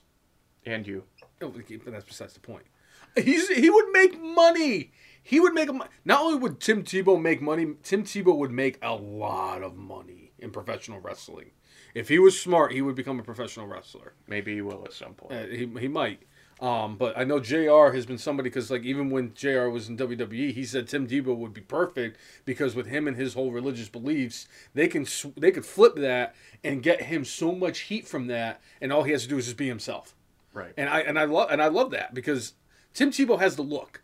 Tim Tebow has a personality. Tim Tebow would be a successful professional wrestling, and I know you wouldn't argue with me on that. No, not at all. And I now with Urban Meyer being there, I want the Tebow on AEW. I need the Tim Tebow is all elite, and I will freaking lose my mind.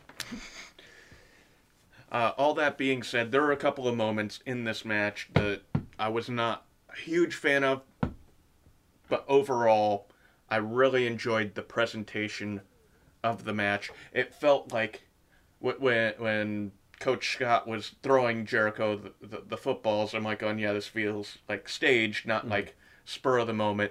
The part where MJF got on the phone and started, yeah, Chris is busy right now. I'm like, I saw The Rock do it, and I saw The Rock do it better. Yeah, they gotta stop trying. So that there were a couple of little things like that. And now, if you're a wrestling fan that's only been watching for the last 10 or 15 years, you've never seen what The Rock did, unless you've gone back on WWE Network or Peacock now, to watch the halftime show during the Super Bowl from all those years ago with Mick Foley. Can you do me a favor? Can we never mention Peacock in my presence on this podcast until they get their shit together? Because right now, I now have somebody in WWE who I actually hate more than... Are you ready for this one? Brace yourself for this. There is somebody in WWE I hate more than Kevin Dunn. Oh, really? Who's that? Nick Khan! The new president. Nick Khan, who is the new president of WWE, who has been part of the part of these releases. He's been helping them try to get the sale. And it came to my attention yesterday that Nick Khan was the one responsible for them shit-canning the WWE Network, which was the best thing on the fucking planet. I don't care what anybody says. And replaced it with Peacock. Now, I understand, like, well, Brainless One, why would you be upset about one streaming service dying and the other one being born and being able to still show you your WWE content? And not only that, but you get two of your favorite TV characters of all time in Dwight K. Schrute and Ron Swanson. Why would you ever be mad? Well, I'll tell you right now, because I have a Fire Stick TV? Fire Stick. A Fire Stick, it's a Fire Stick is in the TV, so I think it's a Fire TV. It's whatever it is. Yeah, Fire TV. But they did not get that contract with Amazon so that Peacock could be played on Fire TVs or Fire Sticks or anything like that. So the only way I could watch Peacock is on my fucking phone. Why am I going to want to watch a wrestling pay-per-view on my fucking phone? Yeah? So Nick Khan, you can suck my... Never mind. I'm going to be nice.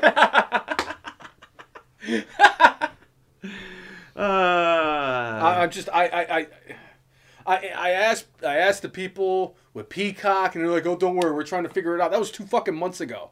Why am I paying? Granted, it's only $5 a month. But why am I paying $5 to not be able to watch what I want to watch, or watch it on where I want to watch it? I have no problem watching NXT or Raw or SmackDown or AEW or any of that stuff because it's on cable, and that's what the Hulu Live is for. But I can't watch pay-per-views. How am I supposed to do my podcast and go out here and look like an imbecile if I have no idea what I'm talking about because I can't watch it? Right. Right. So Nick Khan is now my least favorite person in all of WWE, which says a lot because Kevin Dunn and Vince McMahon and Kevin Owens are all still there. With all that being said, circling back to Double or Nothing, Sammy Guevara, at the end of the match, did a 630 splash on to Shawn Spears to get the pin for the Inner Circle and get a victory. And there was a cool little moment at the end where they put Sammy Guevara on their shoulders, and, you know, as much as I had and then still have issues with the way Sammy acted when he was supposed to work for Impact, hopefully he's grown up a bit. Yeah. And I saw Jericho kind of whispering to one of the guys from Pride and Powerful. I forget which one it was. I think that they were all going to put their arms up, and I'm going to say Jericho was probably like going, yeah, my left arm hurts. So, and from what I hear, the Jericho injury is legit. It happened during the Blood and Guts match, and even though they had like crash pads underneath, you're falling 25 feet. Mm-hmm. It's not going to feel good. So I think when he landed as best he could, but still messed up his left arm. Yeah, and I think that part of him like posting on social media, him with his sling on, was kind of a dead giveaway. I mean, granted, it's an art form of selling it. Like Cowboy Bob Orton, I'm still convinced still wears the cast on his hand from 30 some odd years ago, almost 40 years ago. Now that I think about it. But like Chris Jericho, when he posts stuff, he has himself in the sling, and I'm like, yeah, that's a legitimate injury. I'm like, he could be really, really trying to sell it, but he has no reason to sell it outside of wrestling. So Sammy Guevara, the hero of the moment for the Inner Circle, getting the Rudy send-off.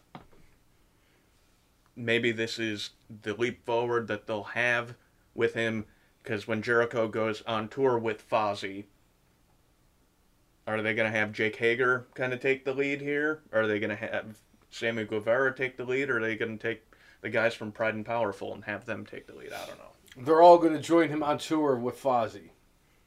All right. No, I don't think so. One last note that I would like to make about Double or Nothing, then we can move on to the next subject.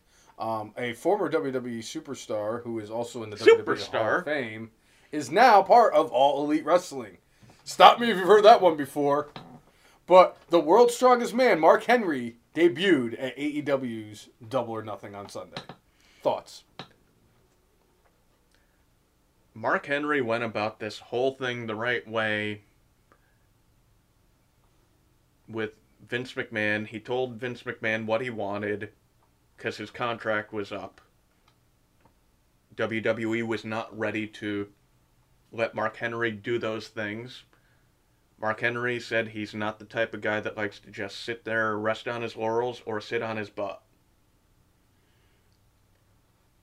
So he signed with AEW, and he is not going to be primarily an in-ring performer. He will get into the ring.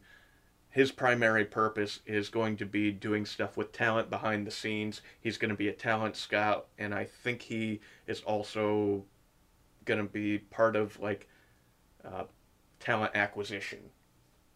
I think I don't know if he's executive vice president, but he's definitely got a high up position that will allow him to sign talent and mentor talent. Good for Mark Henry, man. I've always been a fan of Mark Henry's. He was very, very, very underrated for what he was. And that story about him with the stainless steel plate or the frying pan where he actually bent it, which is unbendable, was still one of my all-time favorite stories. So good for Mark Henry. I think this is a great move for him. This is gonna really, he's really too talented to just be sitting backstage and doing nothing. Well, Tim, Mark Henry is not going to be wrestling.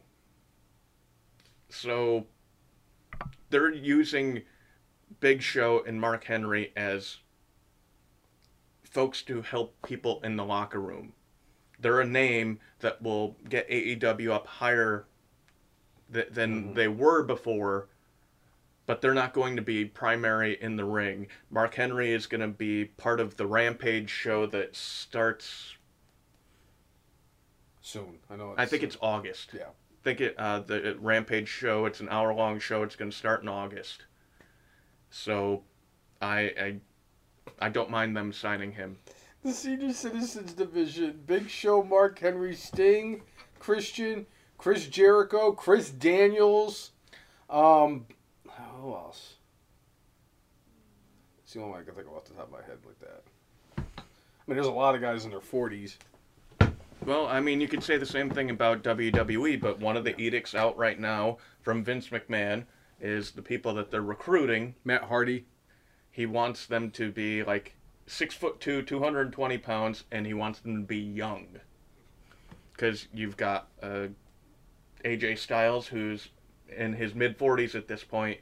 John Cena, obviously closer to the end of his career. Brock Lesnar closer to the end of his career. The Miz is 40. Randy Orton is 40. Even some of the new guys like Damian Priest. Damian Priest is 38.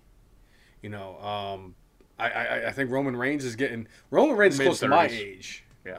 He's almost I think Seth Rollins is 34, 35, so they still got a few years left in Seth.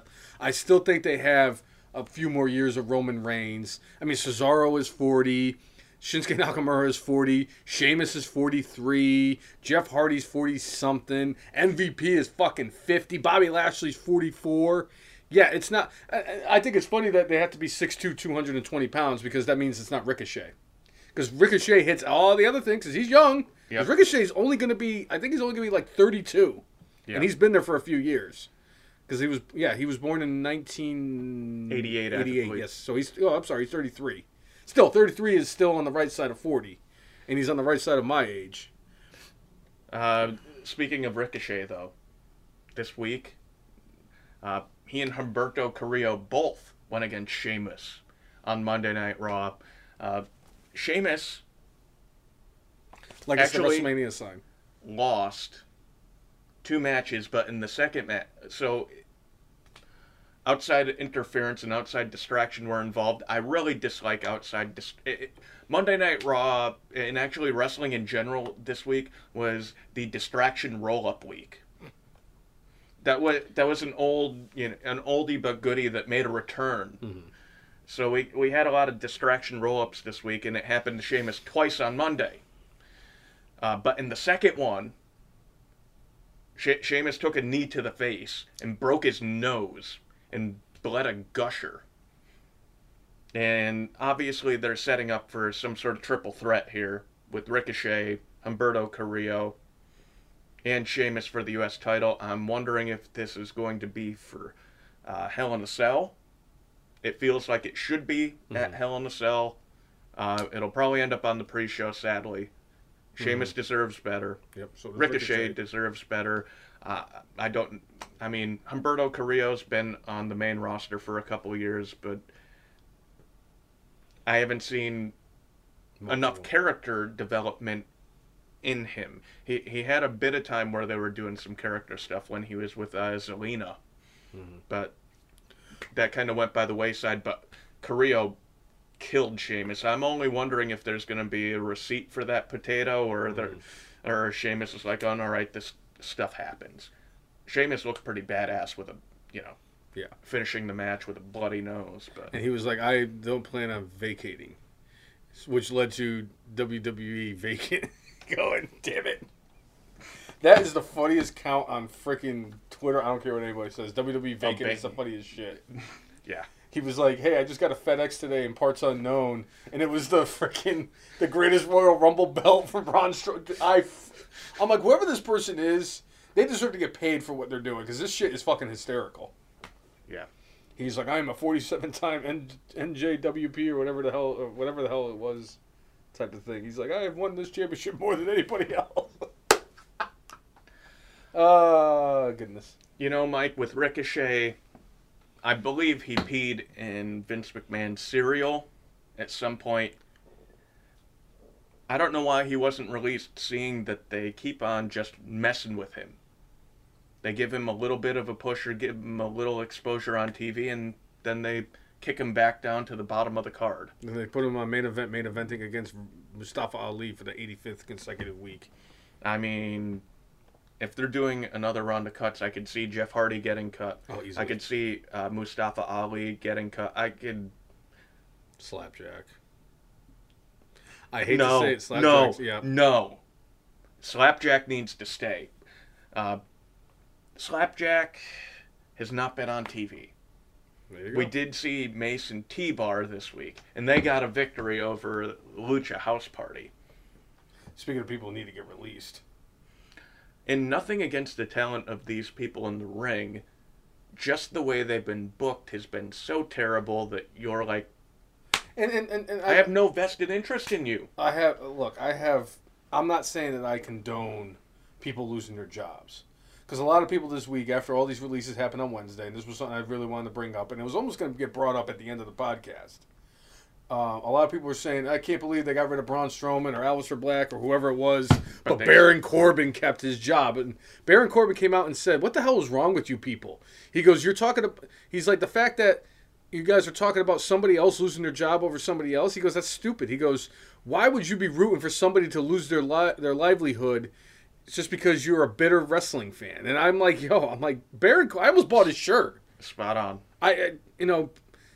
And I get it. A lot of people don't like Baron Corbin. But the fact is, the people don't like Baron Corbin because he's doing his job right. He's gotten better on the microphone. He's not terrible in the ring. I actually enjoy Baron Corbin. He's got one of the baddest freaking entrance songs in all of WWE. That song's going to be in that 64, by the way. Yeah. But I 100% agree with Baron Corbin what he said, and I think that Baron Corbin was in the right for saying what he did, and power to him. I literally almost bought his shirt. I was actually looking, and I was like, I actually kind of like it. But we'll see. Right. Got to wait for that buy one, get one again. Right. Because the only thing that's good about WWE is their shop. Come SummerSlam, I'm sure your buy one, get one will happen again. Yeah, probably. Or Money in the Bank, if that ever happens again. Right. Should have happened by now. Anyway, so... Yeah! Yeah.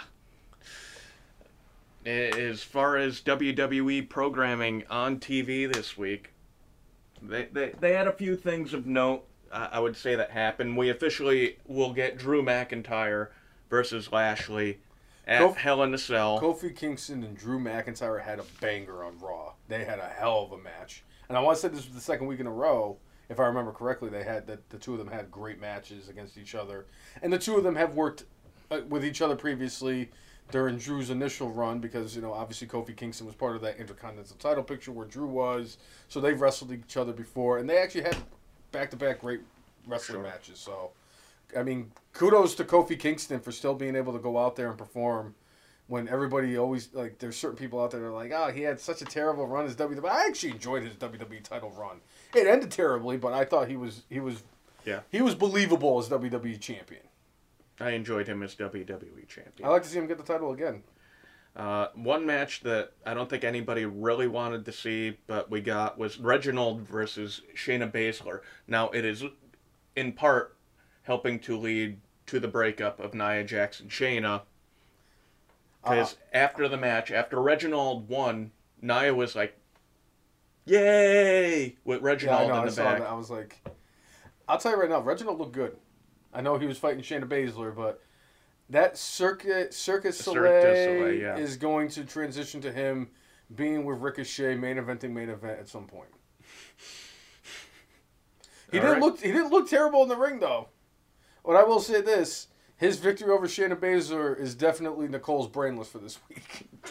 She was pissed. She's like, this is so stupid that they're doing this match. She's like, I hope Shayna Baszler destroys him. And I was like, hey, by the way, Reginald beat Shayna Baszler. And she's like, are you serious? She was pissed. We'll go from that to one of my favorite moments of the week. Randy Orton went against Xavier Woods in a match. They had a moment earlier in the show where Matt Riddle apologized to Randy Orton for using the RKO to finish off his match last week. Mm-hmm. This week, Randy Orton took Riddle's finishing maneuver. Let's see if I can pull it up. Go ahead. And used that to get the pin on Xavier Woods, but Matt Riddle's reaction was the thing that was the best thing about this. He was like, oh my god, oh my god, oh my god, oh my god, he used my move, he used my move. That was like the feeling you got from it. I thought it was great. I loved it. I loved that whole... They're killing it. And this was something... this is what I want to bring up since you brought it up. So WWE had posted, are you serious, bro? Randy Orton just used Super King of Bros, Bro Derek, for the win against against Xavier Woods on WWE Raw. And Randy Orton goes, never said Super King of Bros arsenal wasn't effective. They all just have stupid names. Stupid. I love Randy Orton. Yep. Randy Orton is a GOAT. He is. I enjoyed that. And I am loving that pairing. They are killing it. I like to see the two of them actually, win the tag team titles at some point. We'll see how they develop this. One more thing I wanted to bring up since we did talk about AEW releases and all that stuff. Somebody who was released recently, Andrade, made his debut last night on AEW Dynamite, Friday, 10 o'clock. Friday night Dynamite. Past Jim Ross's bedtime, 10 o'clock. Right. Andrade El Idolo, whatever it's supposed to be. I can't get the I just don't know the accents very well in Spanish. But Mark Henry was out there with Tony Schiavone doing an interview, and Vicky Guerrero comes out in her very Vicky Guerrero way, shouting into the microphone and talking about how she's got this great talent coming in, and introduces Andrade El Idolo. And one thing from this segment specifically, Andrade has gotten much better at speaking English. He was able to pronounce things. He was able to just get things out, and that was one thing that held him back in WWE. He needed a mouthpiece because, he was working on his English, but, you have to be able to communicate with the fans. If you can't communicate with them, they don't know your character, they don't know where you come from, they don't know anything about you. So the fact that he has clearly worked on getting better at speaking English so he can communicate on his own, good on him. He sounded great, and I loved just the confidence that he came out there with in the way that they sold him as like, hey, he's been a champion around the world everywhere he's been. They didn't specifically mention WWE, but they talked CMLL. I think they said New Japan, IWGP, Intercontinental Champion. So it was a great introduction for him. I hope that this doesn't go the route of what they've done with other big signings where they immediately put them in the title match and then have them meandering for the next so basically 6 months. So Andrade will basically win his first 3 matches against local competitors. And Marco Stunt. Then he'll beat Marco Stunt, probably beat QT Marshall in the process, and then he'll get a shot at Kenny Omega's title to lose. Okay. Possibly. And Timmy, I just wanted to mention this part. Jay, you are like Jim Ross today from the WWE video press conference. Keeping drunk Ric Flair from going off the rails is what you're trying to do. Keeping the brainless one on track today. Laugh out loud. Let's circle back. Oh, Timmy. All I'm going to say is for 224 episodes, it's just Jay trying to wrangle the brainless one back onto the topic at hand and not go completely off the rails because nobody branches out like the brainless one.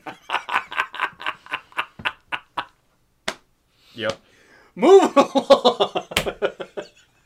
Moving along, it looks like we're going to get, and there's a reason I wore this shirt today. It looks like we're going to get the breakup of Elias and Jackson Riker, which makes me believe that maybe Jackson Riker also is very short for WWE. Well, when they split up on Monday and they were talking about the releases, I said, oh yeah, Jackson Riker's going to be on that list today.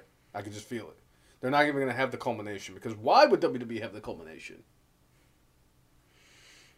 But I feel Jackson Riker will be probably on that next list. I think they want bigger things for Elias. I hope so. And he's kind of been meandering since he got back from injury. I've enjoyed the pairing that they've done with he and Riker. They had a couple of victories here and there. Overall, I prefer Elias on his own.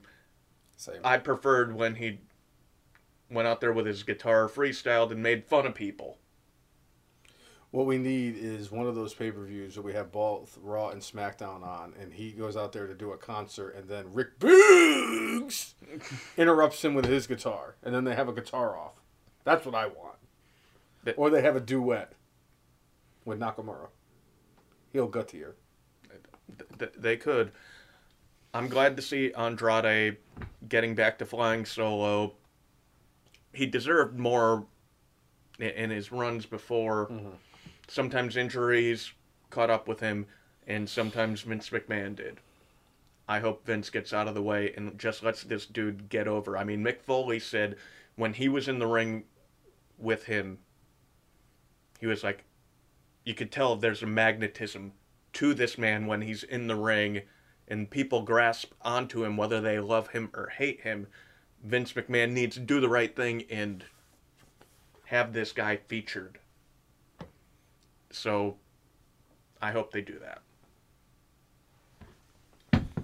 that. Basically, Eric Bugenhagen, I think it was his name down in NXT, was a character who was dancing and doing all that stuff, who WWE has brought up to the main roster as Rick Boogs. I don't even remember if that's even how you spell it. I think it's Booges. Something like that. Something. I don't even think the Rick is even spelled right, but that's WWE's stupid name thing that they come up with the manatees in the tank.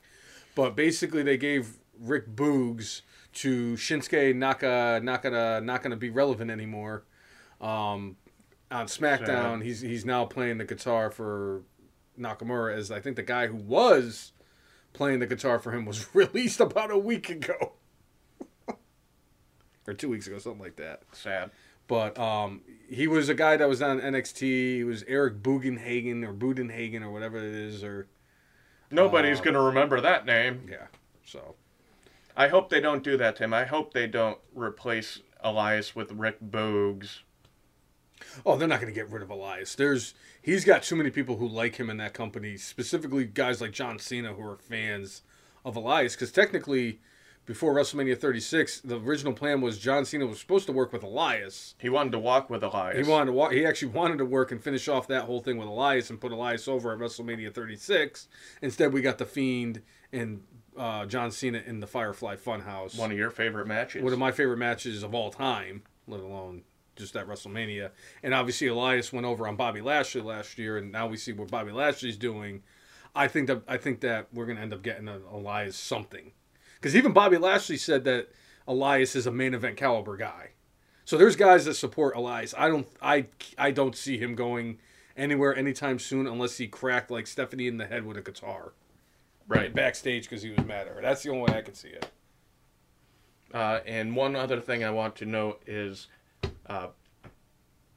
Drew McIntyre, when he finished off Kofi Kingston in the match, Kingston was going for like a high crossbody off the ropes and ate a Claymore. Yeah, that was a cool awesome way of finishing that match off. Interesting way to get the Claymore in there that wasn't a way you've seen before. Yeah. It was a good match. I enjoyed the two of them on Monday. And that was mostly Monday Night Raw there. SmackDown, one thing on SmackDown I wanted to bring up, I mean, other than the fact that Roman Reigns and Paul Heyman should get nominated for an Emmy every single week that they're out there, they had a backstage segment with the Street Profits and Otis. And, you know, they were talking, you know, the Street Profits were talking shit about Chad Gable and told Otis that he should do his own thing. And last night was the first time that we didn't see animated Meat Shield, is that what Jeff says? Oh, yeah. Meat Shield Otis, and we got kind of like a normal, because like, you know, like, you know how he's so animated and he doesn't even make sense of the words. Like, he was very well spoken, like, you guys have a problem with, and I'm like, this isn't Otis. But he did take out the Street Profits backstage, and he looked convincing. I 100%, this heel turn for Otis was fantastic. He absolutely killed it. And the most important thing about this heel turn, which is going to get him a lot of consideration at the end of the year from me, he doesn't do that stupid caterpillar anymore. Yes. That was the dumbest finisher in WWE. It's fine to have a move like that to like get the crowd hyped up, but to have that as your finisher, that was just... It was dumber than the 5-knuckle shuffle. It's dumber than the people's elbow. It's dumber than the worm. It was terrible. I'm sorry. It's not. You can't be taken seriously if your finishing move is called the caterpillar. Right. But his splash from that second rope is devastating. He makes it look really good, and that was a hell of a call by him. I think he has a chance because he's one of those guys that could have been on the cusp of like maybe they could get rid of him. I think that especially now that Braun Strowman is gone, they have a void where they need kind of like this big meathead to kind of just be the big meathead of the roster, and Otis could fill that spot, and he's cheaper than Braun Strowman. And obviously Vince must have some kind of like strong opinion about Otis because he wouldn't have won the Money in the Bank like he did last year. He wouldn't have gotten the girl after WrestleMania like he did last year. He wouldn't be getting a lot of TV time like he does. So I'm sorry. Otis ain't going anywhere. And if he does, I will definitely boycott WWE. Mike asking about Bray. Will we see Bray Wyatt anytime soon? I'm going to say no. I'm throwing this out there. We have seen the last days of his current contract with WWE. I don't think we're going to see him on TV for a while. If we see him, we might see him with another company. When he came for WrestleMania, he was out of shape, not ready to go, and still mentally dealing with the death of one of his good friends, Brody Lee, John Huber. Yeah. And I just feel like we're not going to see him for a while, and he needs to be well before he returns to the ring, because it ain't ballet what they're doing, and people have gotten badly injured and killed in the ring. If you're not in your right mind and you're just a little bit off, that could mean the whole difference in a whole bunch of things. So That's just my opinion. I don't think we're going to see Bray for a while. I think that we didn't realize when we were going every single month, every single pay-per-view, oh, this is going to be the one where Bray Wyatt finally makes the return after he was extra crispied by Randy Orton. And then he finally came back at, I think it was Hell in a Cell? No, it was... Hell in a Cell's this month. Elimination Chamber. When him and Alexa Bliss had their... Randy and Alexa Bliss had their match and everything. When he came back, and then he came back at WrestleMania, and now he's gone again. I think give it a couple more months, and I think we might see Bray Wyatt again. But it's going to be interesting. I'm at the point where it could we're either going to get him again or he's gone. Obviously, I mean that was the most Chris Collinsworth thing I could have said right there. Right. Tim's saying he is not a big fan of the Samoan Spike. Currently used right now by Commander Aziz as the Nigerian nail. I was always a fan of the Spike. I like the idea. I loved it when Umaga had it. I loved it. It was one of my favorite finishers. Commander Aziz, I don't know. The verdict's still out on him from me. I don't think. All right. I just he's still very clunky. He really needs a lot of work. He's very green. Right. But Apollo Crews, on the other hand, I'm a fan. I'm a fan of Apollo Crews now. He finally developed a personality. He probably always had one, Yeah. but just wasn't allowed to showcase it. Back in the day, they always talked about how Brad Armstrong, if you saw Brad Armstrong in the locker room, he would have been more over than Hulk Hogan ever was. But either he wasn't given the time or just wasn't able to project that. Right. Clearly wasn't able to project that Right. in the wrestling ring. And that's all I got to say about that. Another thing about SmackDown last night is that we had not one but two tag team title matches between the Mysterios and the Usos. They made it a point last night. Two things that they made it a point last night of. Number one, they mentioned the fact that this was the first time in the Usos' career, who have been in the WWE for well over a decade now, that was the first time they ever got in the ring with Rey Mysterio. Interesting. And Rey Mysterio has been a long-standing veteran. He was with WWE in early on in their run. He's now back. So the fact that they got to work with Rey Mysterio, I know that probably meant a lot to them because, like, Rey Mysterio, for what it's worth, Rey Mysterio is, in my opinion, the greatest luchador of all time. And he's a legend, and getting to work with him must have been something for the Usos. The other thing that they did a lot last night was they tried to shove Dominic as a serious, legitimate contender down our throats. Oh, this is a battle between two of the most established tag teams. Really? Really? They kept doing that last night because they did it at the beginning of their first match, and then they tried doing it again at the beginning of the second match, and they were trying to talk up Dominic like he's been there for like 6-7 years, is a multiple-time champion, has won titles on his own, and is an established person. I'm sorry, I don't see it. He is still way too green for me. They should have sold it family against family. Agreed. Roman Reigns is tribal chief. Jimmy's trying to take Jay towards this end. The Mysterios are a family. It should have been, hey, better wrestling family. And that was something they did bring that up in the second match. They were talking to like two of the most iconic families in WWE, and I said, okay, That's better. I get that one because it's like the Usos are part of the Samoan heritage where everybody but Samoa Joe is part of that family lineage. But it's like I don't see the Mysterios because it's only been Rey and his son Dominic, and Dominic's only been wrestling for not even a year yet. Granted, Rey is an established commodity, and Rey has done everything he could, but that was it. It's just Rey and Dominic. Now, if you want to talk about Dominic is a third-generation star now. It would be Rey's uncle. Yeah, Never was right, in WWE. WWF. Yeah. Back in the day. So, not in WWF specifically or WWE specifically, but overall, family versus family. Two of the, if they brought the Hearts in for Survivor Series, even though Brett and Owen were really the only ones that did anything. Stu and Keith. And they had, I think it was Bruce Hart was there for. That was not Stu and Keith. Bruce and Keith were in the match with Brett and Owen. In fact, Owen was the only one that got, if I remember correctly, Yeah, Owen was the only one that got eliminated. Yeah, And he blamed it on Brett. he did, and that led to their. Technically, yeah. Well, I was going to say that led to Royal Rumble, where they had the tag team match. Brett couldn't finish, but then Brett ended up winning. That's when Owen kicked him from underneath the legs. Yes. Was that the one that set him up for WrestleMania 10? It was. Where they had one of the greatest opening matches, if not the greatest opening match in WrestleMania history? Yes. And what is probably one of the most underrated WrestleManias of all time? Right. And Timmy brought up a good point. Like, Dominic is actually a seasoned veteran in WWE because he's been there since he was 11.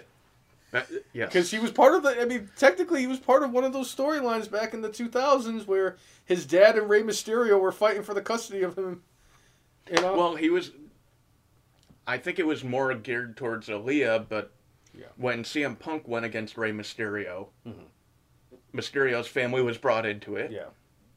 So, again, they should have done family versus family, and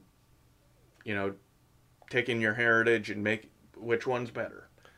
They could have pitched it as the first father and son tag team going up against arguably the best brother tag team in WWE history. I would have been more okay with that. It just seemed like they were trying to talk up Dominic better than what he really is. And I 100% agree with Mike on that one. He should have went straight to NXT.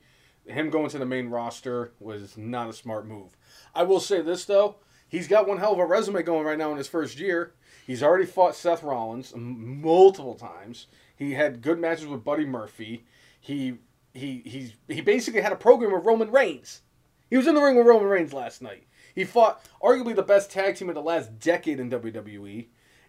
Dominic has gotten himself a nice resume for that first year, considering the fact he's not very good for a first-year wrestler. I think he's passable in the ring. We've seen WWE heavyweight champions that have been less. Oh, what do you mean, like the Great Khali? Yes, less adept at being in the ring. So I think Dominic's perfectly passable. I think they specifically fast-forwarded Dominic because they knew they weren't going to have fans. If there were fans there, the fans probably would have crapped all over him. So they said, let's get him in there with the seasoned talent.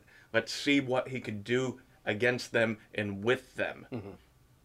And then when the fans return, he'll have already gone against people, right, top-level talent, and he'll be more ready than if he went to NXT and went to the PC. Okay. That's my belief. I understand completely why WWE did it. Yes, he's still green. He's still rough around the edges. He'll get there. The thing is, he's trying to do a lot of the moves his dad does, but because he's taller, he just doesn't have the dexterity that Ray does. There's some moves that he does that are like, all right, you're almost as good as your dad. I mean, your dad pulls them off better than just about anybody in the business. But like even like his slide from outside, to the outside of the ring and it turns into the flip, that's damn impressive. I don't care who you are, that's still impressive. His 619 is very, the delivery on the 619 that he delivers is not very good because he looks like he's trying to run across the ropes to hit the dude with the 619. I'm just not a fan of it. A lot of his moves, and actually last night, like watching him when he scored the pinfall, it was very, very clunky between him and Jey Uso. Now, if he was going up against Jimmy, because Jimmy's been out of action for over a year and it looked like shit, I would have given them a pass. But the fact that Jey Uso's been going out there and busting his ass, and Jey Uso is a hell of a worker in the ring, it didn't look good. It was very clunky, and I see stuff like this and I point it out and it just bothers me. And I think it's because of the fact that I've just been watching for so long that I expect basically Kurt Hennig and I'm getting Axel Rotten. He's better than Axel Rotten. Come on. Come on. But I was talking about perfect. I need something. He's less than perfect. He's not Curtis Axel. Because Curtis Axel's an F. and Marks Hall of Famer. Curtis Axel's still alive in the 2015 He's Royal better Rumble. than perfect. And Timmy, do me a favor. Text your brother and say, hey, just to let you know, Curtis Axel's still alive in the 2015 Royal Rumble. Unlike Hornswoggle. All right. So, SmackDown, we had Apollo Crews go against Kevin Owens. Crews ends up going over in this match, but Owens gets attacked by Sami Zayn at the end. I love Sami yelling at Kevin Owens about, this isn't me beating you up, this is karma. It was great. Now, they have Hell in a Cell coming up. In my view, based off all the years and everything going on, you know what? I think Owens and Zayn should be in the cell. Oh, absolutely. It's not going to be, because this is not one of the top tier feuds. But in my view, if you're talking about longness of, like, storyline, I mean, technically speaking, you could say that this is a 20-year storyline, and you end in a blood feud in Hell in a Cell. Now, they're not going to do that, No. but I wish they would. Never say never, though. I wish they would. They won't, but it wouldn't be out of the realm of possibility for them to actually have it, because it's like, oh, well, you know, this is Sami Zayn and Kevin Owens, and they've done everything else, so. By the way, Timmy wants me to do a 619 as my next brainless challenge. I don't want to see that. Nobody wants to see that. And if I do it shitty, that doesn't make it any better for Dominic, because he makes it look shitty. His dad's been delivering 619 since before he was 6'1" or 9, and it's like I'm a fat, out of shape wrestling fan who's almost 40. Sweat hog. I'm almost 40 with a bad knee and a bad back. Yeah. Yeah, I still want to do total brainless annihilation. Never say never. Right. We had Carmella defeating Liv Morgan. Poor Liv Morgan, man. She's the last one left of the Riot Squad. She is. Because Sarah Logan was released, and she's about to have a kid. And Ruby Riott got released, and God damn it, again, that's just sad. I think obviously Liv Morgan's younger, and they see a bigger upside with her. She's gotten a lot better in the ring. And she's one of those ones that she has, but you had somebody who I thought was a very good, refined performer, but didn't need a whole bunch of work. You let her go. She had a couple injuries. They happen. If it came down to injuries and you releasing people, I mean, they should have released Triple H 20 years ago. So they would have released. Well, they did release Rey Mysterio. They would have released Randy Orton. They would have released John Cena, The Undertaker, Kane, Mick Foley. Well, they kind of did. But. Well, you know, Tim, if Vince McMahon hates tattoos, they should have released The Undertaker. And Randy Orton. I mean, Randy Orton's only, what, a 14-time world champion? So... And The Undertaker's only the greatest gimmick of all time? I think when it comes to that, I think Vince McMahon selectively hates people with tattoos. I'll just go with that. Well, CM Punk's kind of an asshole. Right. And CM Punk was a person who was very full. I love CM Punk, but at the end of the day, CM Punk was his own worst enemy. One thing I did find, as far as SmackDown goes, that I loved with Roman Reigns, how he's like, all right, I'll accept the fact that you guys are having a title match, but don't disappoint me. You know, don't embarrass the family. That second match that they had at the end of the evening, so the first match between Mysterios and the Usos ended with controversy where they said... Jey Uso's shoulder was clear as day up. And just like Hulk Hogan's yeah. when he went against Andre the Giant. Yep. But Saturday Night Main Event, right? It was just main event. It was actually on Friday night. So, actually, one little caveat to that story. There's been a thing trending out there. It's hashtag make it official. Ted DiBiase's title reign as WWF champion. Ted DiBiase, after Andre the Giant defeated Hulk Hogan on main event in February of 1988, Ted DiBiase hired Andre the Giant to win the title for him. Andre immediately gave the title to DiBiase after. DiBiase on house shows defended the title against Bam Bam Bigelow a handful of times until President Jack Tunney made a ruling to have the tournament for WrestleMania 4. And it is not officially in any WWE record book. But Hell, I was it's been trending now that Ted DiBiase even tweeted it out. Yeah, let's make it official. I defended the title. I held the title. You know who the one person who's been against this whole thing about DiBiase's title reign being official? The biggest person against it, who is actually getting his own little, he's actually getting petitions to have it be not recognized as an official title reign, is Virgil.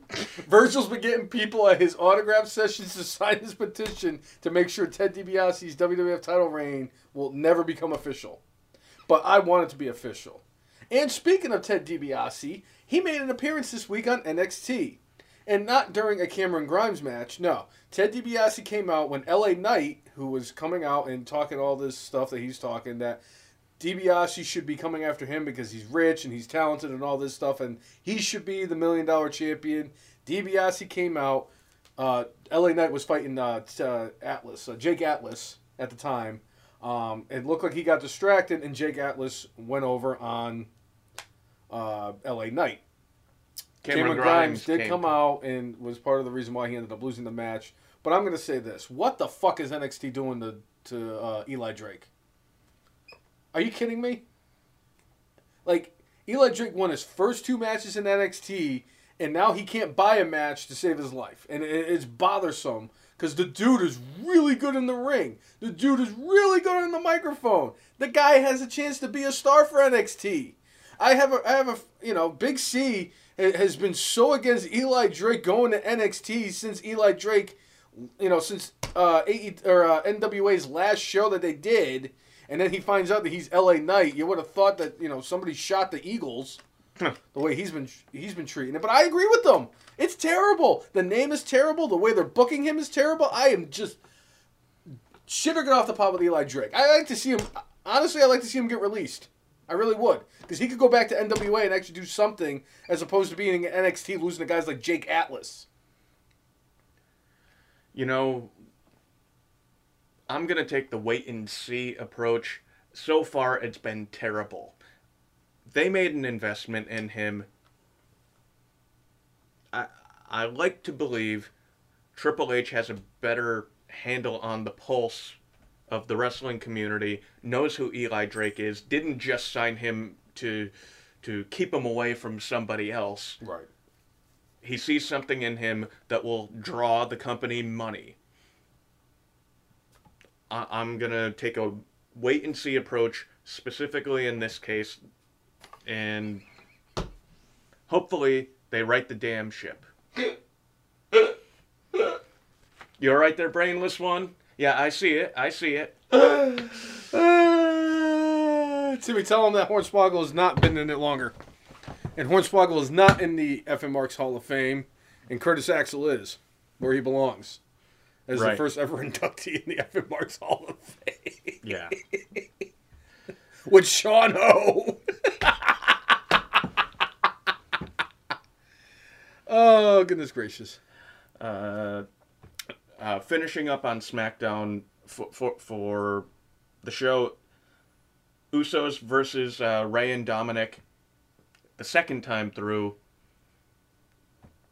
Mysterios were getting ready to go over, and Roman Reigns needed to stop that, to stop Jimmy and Jay from embarrassing the family. Roman inserts himself in, Superman punch, spear. If this leads to Roman Reigns versus Rey Mysterio, I'm fine with that. Yeah. I would, head of the table versus head of the table. Again, the thing that the SmackDown announcers should have focused on a little bit more. I think what they'll do is Roman Reigns beats the hell out of Dominic, similar to what had happened with Seth Rollins. The Dirty Dogs. Oh, yeah. Where, divide and conquer, but you sit there and get Roman Reigns to beat the holy hell out of Dominic Mysterio, maybe throw off the top of Titan Tower. We know that, his father survived that drop. No doubt Dominic could survive that drop. Aleister Black succumbed to it a year later. Oh, poor Aleister. And then we get Rey Mysterio versus Roman Reigns down the line. I wouldn't mind seeing that. Me too. And the other thing of note, it's official. Bianca Belair versus Bayley at Hell in the Cell. They have not announced which matches are going to be in the cell specifically. I think this one has an opportunity to be one of them. I think it's almost like a coin toss between that and the Charlotte and Rhea Ripley one. Was there anything scarier than last night where all the TVs in the Thunderdome were Bayley? That was like I was living a nightmare watching SmackDown at that point during that segment last night. Can you imagine if she was at a grocery store asking for the manager? Yeah. I remember when the Gorillas did a song like that. Feel Good Zinc, I think it was the name of the song. Right. Windmill, windmill, father time. Never mind, I'm going to stop. Thank that you. Song. I appreciate that. I have a tremendous singing voice. You know who else does? Timmy does. Timmy has a great singing voice. So on NXT this week, outside of what you mentioned, we are heading towards a takeover in your house. We're going to get Ember Moon versus Raquel Gonzalez for the NXT Women's title. After the breakup with her and Shotzi Blackheart, you kind of had, well, they didn't really break up, I guess, per se, but once they lost the tag team titles, it was clear they didn't have anybody on the face side to face Raquel Gonzalez. They needed to figure something out. All right, Ember Moon was near the top. She was an NXT Women's Champion before.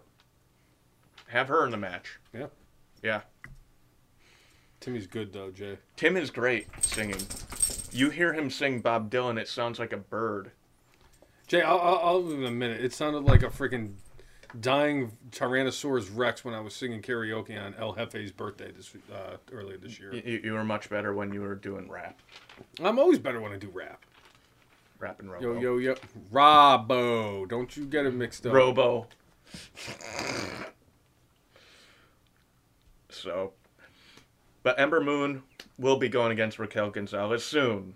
Well, John McEnroe, you're right. Yeah. That's going to be a good match, too. One of the things also from NXT this week was we had to start off the show, a triple threat match between Pete Dunne, Kyle O'Reilly, and the GOAT himself, Johnny Gargano. Land. Hell of a match that was going on. And then Adam Cole got involved with a bunch of chairs and started beating the shit out of the three guys. I love that whole little segment. I love the fact that Adam Cole went in there and he attacked all three guys because he's like, hey, I'm still Adam Cole and this is still my fucking show. I don't care what Karrion Kross said. And then, they go back, they're showing them in the locker room and they're like, well, what the hell's going to happen now? Because the three guys who were supposed to fight were all taken out with chairs and all that stuff.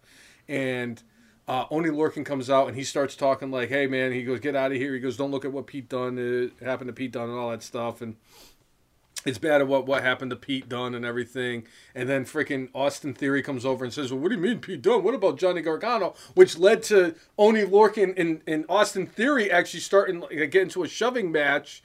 So I just like that little caveat because like you had the uncertainty behind the title match and then there's two different factions back there making sure their guys are all right, which led to them freaking coming to blows and everything.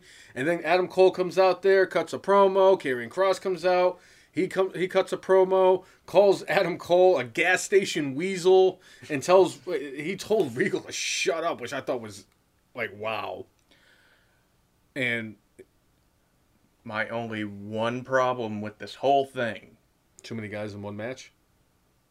Johnny Gargano was just lost the American title. The secondary title. Why is he having an opportunity at the primary title? WWE, NXT, not as much, likes to do this. If you lost the secondary title, you should not be in line to get a greater prize. Right. I love Johnny Gargano, Same. But if you're trying to have me suspend my disbelief by watching,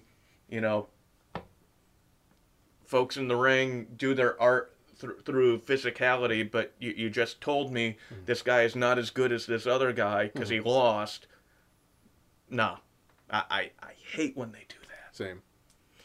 That is the only problem with this, but I know these guys are going to put on an incredible match. Like, how do you book a 5-way? Like, does it become like a 2 one-on-one matches and you beat the crap out of one guy and have them be dead for the next 5 minutes? And that and the people who are against Karrion Kross as champion, it's like, dude, he's a great worker. He's a great guy on the mic. He has a great valet. He is a 5-tool guy. And people just don't like Karrion Kross for whatever reason, and I don't see it. He's got the look. He's got the charisma. He's a good talker. He can wrestle. I'm sorry. I don't understand why people are against Karrion Kross. I thought they got the better of the two when it was between him and Lance Archer, the two big free agents out there. Sure. And he's been unbelievable, and Lance Archer's been kind of drizzle shits, which has happened to be the theme for today for whatever reason. Right. All right, so we also had a tag team championship match between MSK and Legado del Fantasma. So Fantasma ended up earning this shot.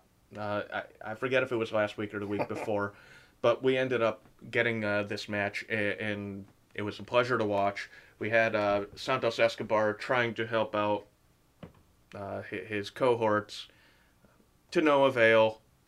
MSK keeps the titles, deserves to keep the titles, and which led to them having a little interaction at the end because, like you said, Santos Escobar got involved. So Bronson Reed got involved in that. So I think we're going to be seeing a Teddy Long special where we got a 6-man tag match play.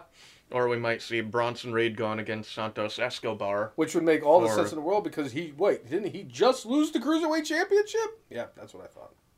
I was thinking that too because I was like, wait a minute. I'm like, so not only is Johnny Gargano in the NXT title match after just losing the North American Championship about a week or two ago, but now you're going to have Santos Escobar fighting for the North American Championship after he lost the lesser of the two titles about a month ago to Kushida.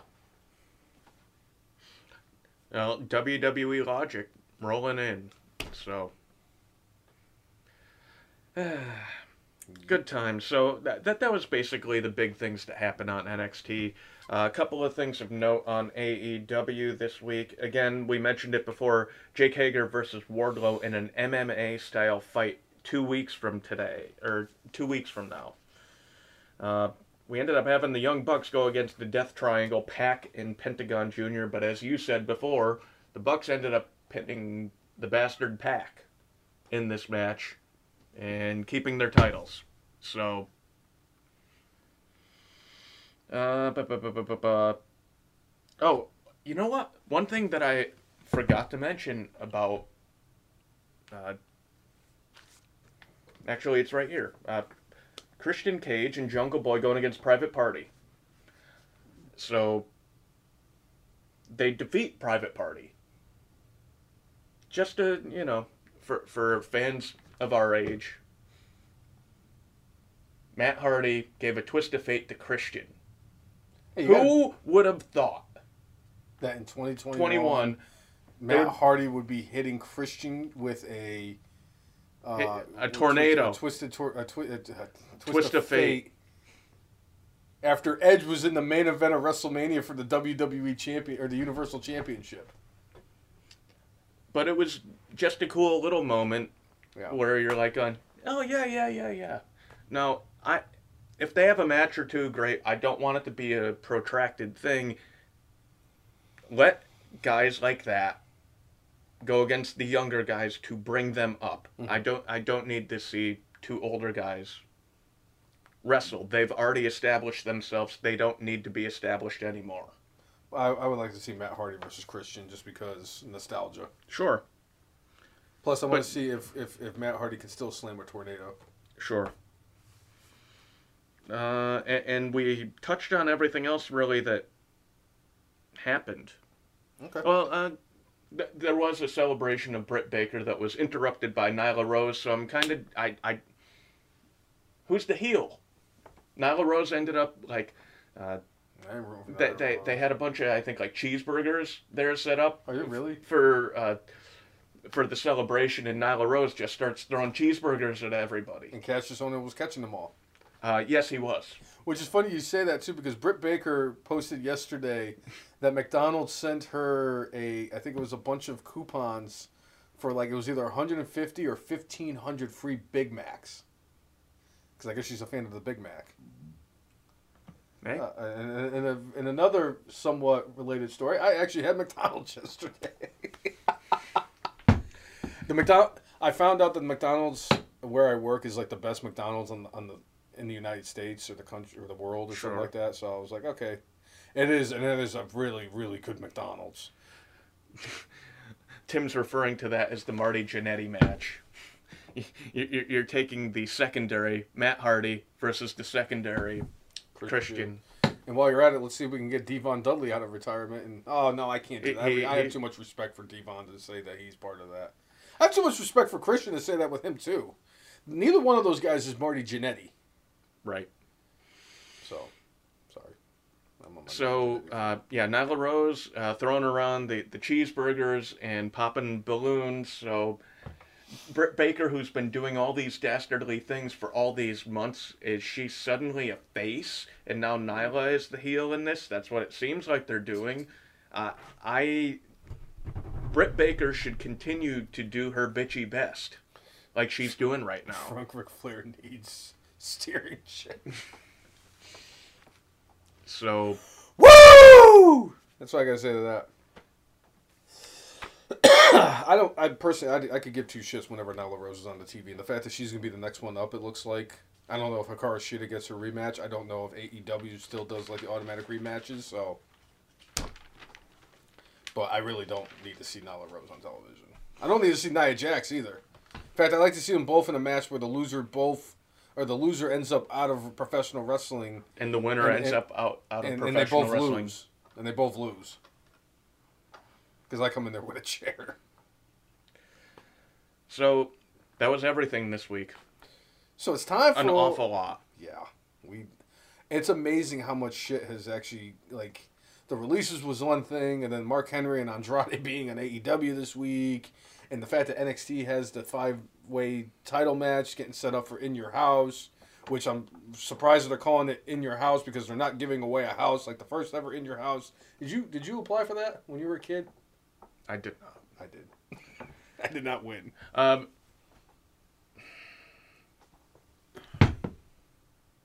I think if they turn Britt Baker face, that she should be on her own.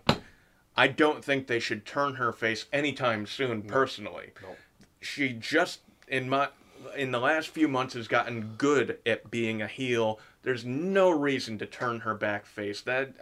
Unless Big Show's behind the scenes booking this crap, then there's no need to...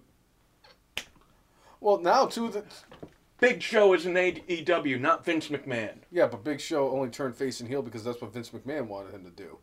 But I will say this, another thing that could go in favor of her getting another face turn is the person with the second most face and heel turns in WWE history also now works for AEW. Kane's not there. Mark Henry. Mark Henry's had more face and heel turns. I don't know about that. They're the three big ones. Kane, Big Show, and Mark Henry are the three most. And Randy Orton's fourth. And Triple H is... To be fair, with Randy Orton, I don't think he turns face or heel. He's just Randy always Orton. Randy Orton, and it depends on whether the crowd's cheering him. I always cheer Randy Orton. I don't give a fuck. Yeah? Until he skull punts my mother, I will never boo Randy Orton. Yeah? That's the only way, which is sad. But all right, so I think it's time now for our good, our bad, and brainless. So, Cousin Jay, what is your good for this week? You know what? There were a lot of really good things this week. I could have done Stadium Stampede. I could have done, a few of the matches, to be fair, from Double or Nothing. Jungle Boy winning. Many things like that. I am going specifically to Matt Riddle's reaction when Randy Orton did his ending move to finish the match. When I watch wrestling, I want to be entertained. And Matt Riddle, that was beautiful. It was pitch perfect. Loved it. My good's not going to be the same as yours, but I think yours is a tremendous pick. I like it. It's outside the box, and I love outside the box thinking. Yeah? For me, I went really chalk this week for my good. My good goes to Britt Baker. Yeah. Is there anybody who deserved to win more on last Sunday than Britt Baker at Double or Nothing? Nope. She deserves it. She's been killing it ever since she turned heel. Well, after she developed the heel role a little bit, because it was a little clunky month at or two first. months. It was not very good. But, like, honest to goodness, she absolutely deserved to win that match. I'm happy for her, especially now finding out that she was booked in WWE as poorly as she was. But then again, name somebody who wasn't booked as poorly in WWE. Sheamus. Right. Brock Lesnar. But, yeah, okay, I get it. But Yes. like 2 people. Like, maybe 3. Triple H. Yeah. No, Triple H. Triple H got buried by the Ultimate Warrior at WrestleMania 12. It was Shawn Michaels' fault. Yeah, well, fair enough. But anyway, Britt Baker 100% deserved to win that match. She is the biggest star that AEW has in their women's division, and it was a well-deserved victory for her this past Sunday. All right. So the fact that my good has been there since last Sunday speaks volume of how good that was. Considering a lot of stuff was good, because I could have went the Riddle route. I love the fact that the New Day dressed up like Power Rangers on Monday. Roman Reigns absolutely fucking killing it. McAfee could have gotten my good. No, I went the Britt Baker route. Yeah? So what was your bad for this week? I'm going with the continuation of the Reginald storyline.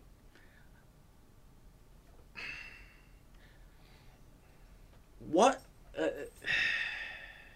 I'm not entertained by this. It's just, like, terrible. It's just terrible. I don't want to see any more of this.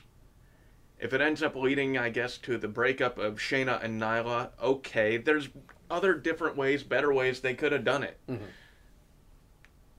I don't think you could, like, Reginald is not going to be main eventing WrestleMania, and it's specifically because of this. You took a talent, 30 years ago named Terry Taylor, who was one of the best workers in the ring, and you killed him by turning him into a rooster. They turned Just Incredible into a Portuguese man-o-war. Well, at least his face was covered, so, like... Yeah, but still funny, though. He was a But- Portuguese man-o-war.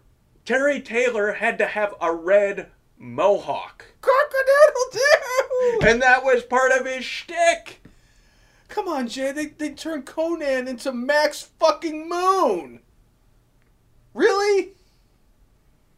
Conan had a cameo on the Stadium Stampede match. Yeah, He was the DJ. Anyway. So Reginald... Oh, Reginald! I disagree. I disagree with this storyline. There you go. All right. Well, That's my bad. my bad for this week goes to the botched finish of the first match of the Mysterios versus the Usos for the tag team titles. Because at the end of it, and then I'm not even talking about the fact that the shoulder was up. I get that. Storyline-wise, it made a lot of sense.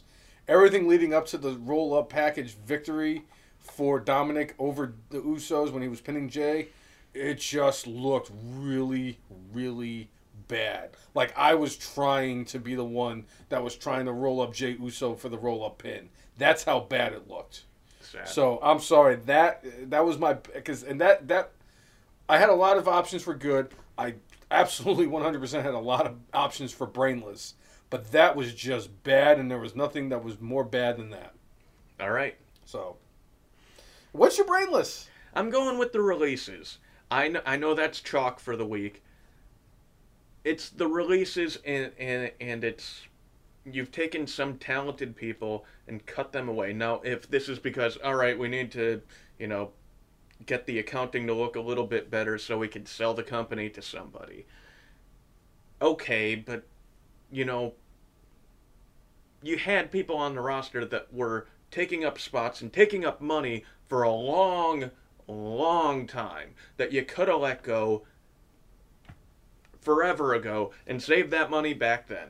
But instead, now because of, for whatever reason, you Bad kept those contracts. people around, you now are cutting people who were in the middle of storylines. It's like, you were doing vignettes. You spent, the last month getting Aleister Black ready to come back and be in some sort of role, in some sort of feud on your TV. Now what you've done is you've taken him out. Again, I'm guessing this means Zelina Vega is not going to be there anymore. Like, it was rumored that she had re-signed and was on her way back. I'd say that that's definitely out of the cards at this point.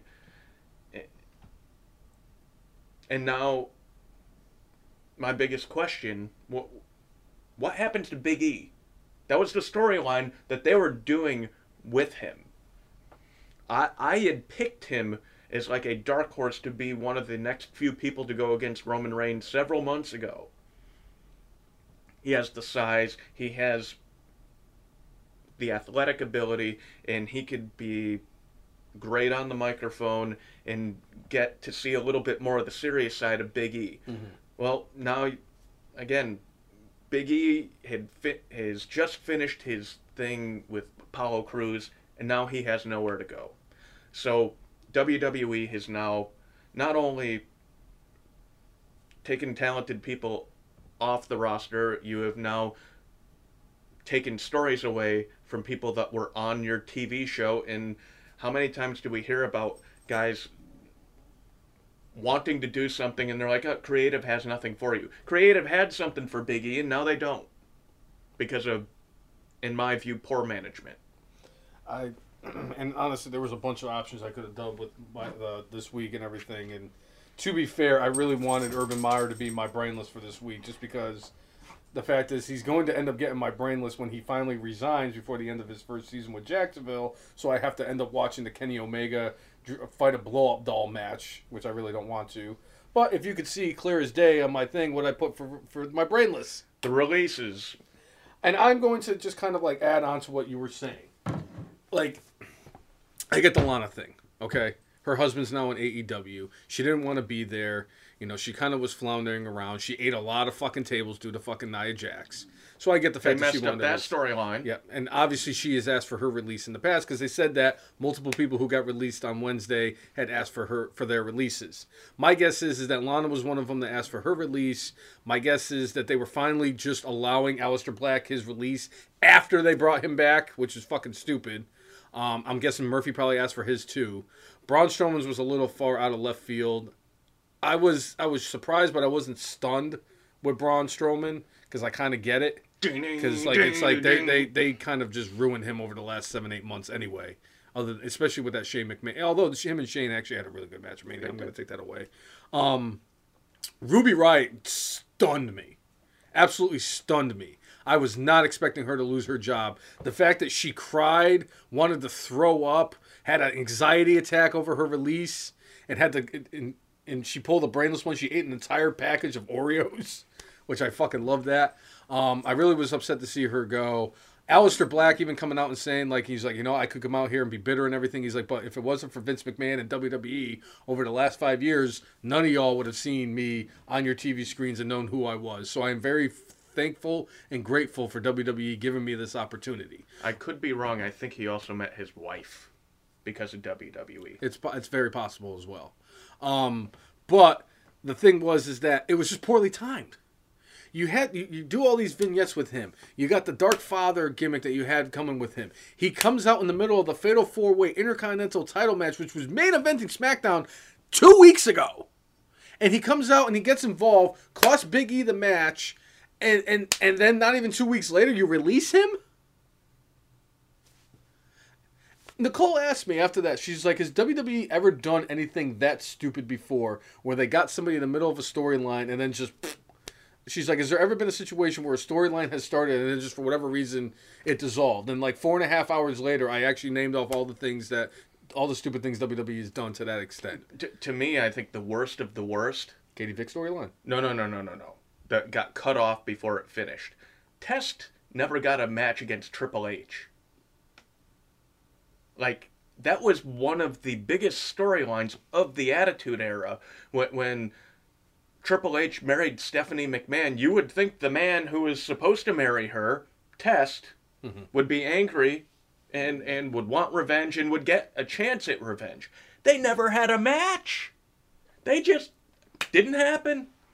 Whether you like Test as a character or not, storyline-wise, that's a match that needed to happen. Yep, I agree. And it just didn't.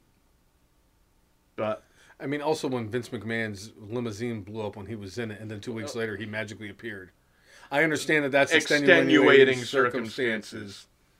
But extenuating circumstances with Lacey Evans and Ric Flair too. That was a bad storyline. I'm sorry. I said that Roman Reigns was going to be the clear-cut favorite to win the Wrestler of the Year award. No, it's going to be Lacey Evans' husband.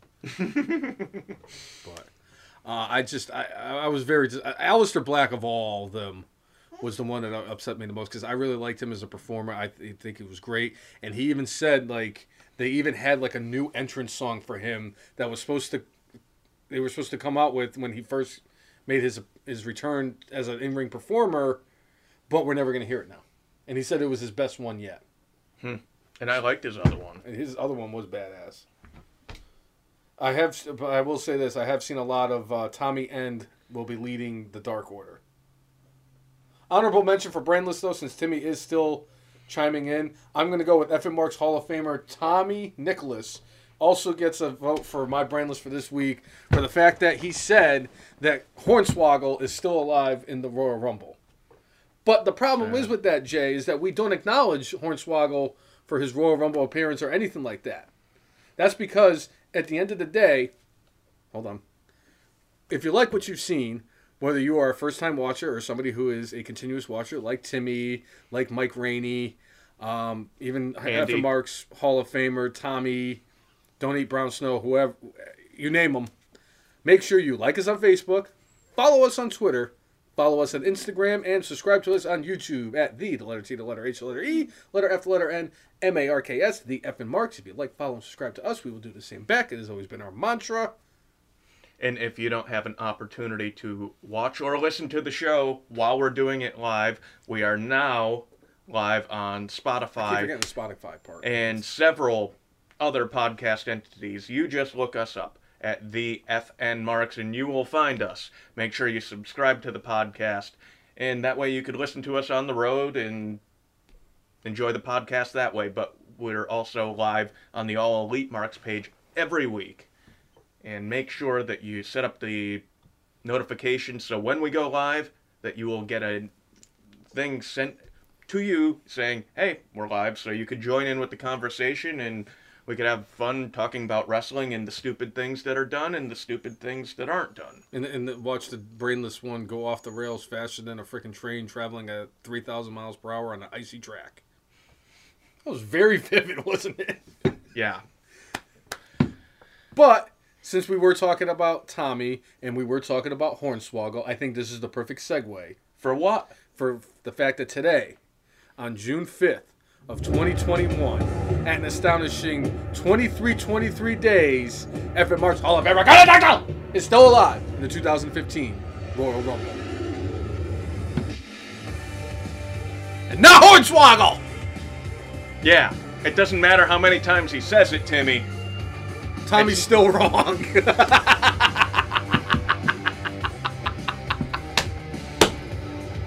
Woo! Yeah! Alright, so that does it for episode 224 of the F&M Marks podcast. I'm Jay. And I am, I was, and I will always be the Brainless one. Make sure you mark out with your guac out. See ya, everybody. Have a good week. We'll see y'all later. Yeah! Yeah!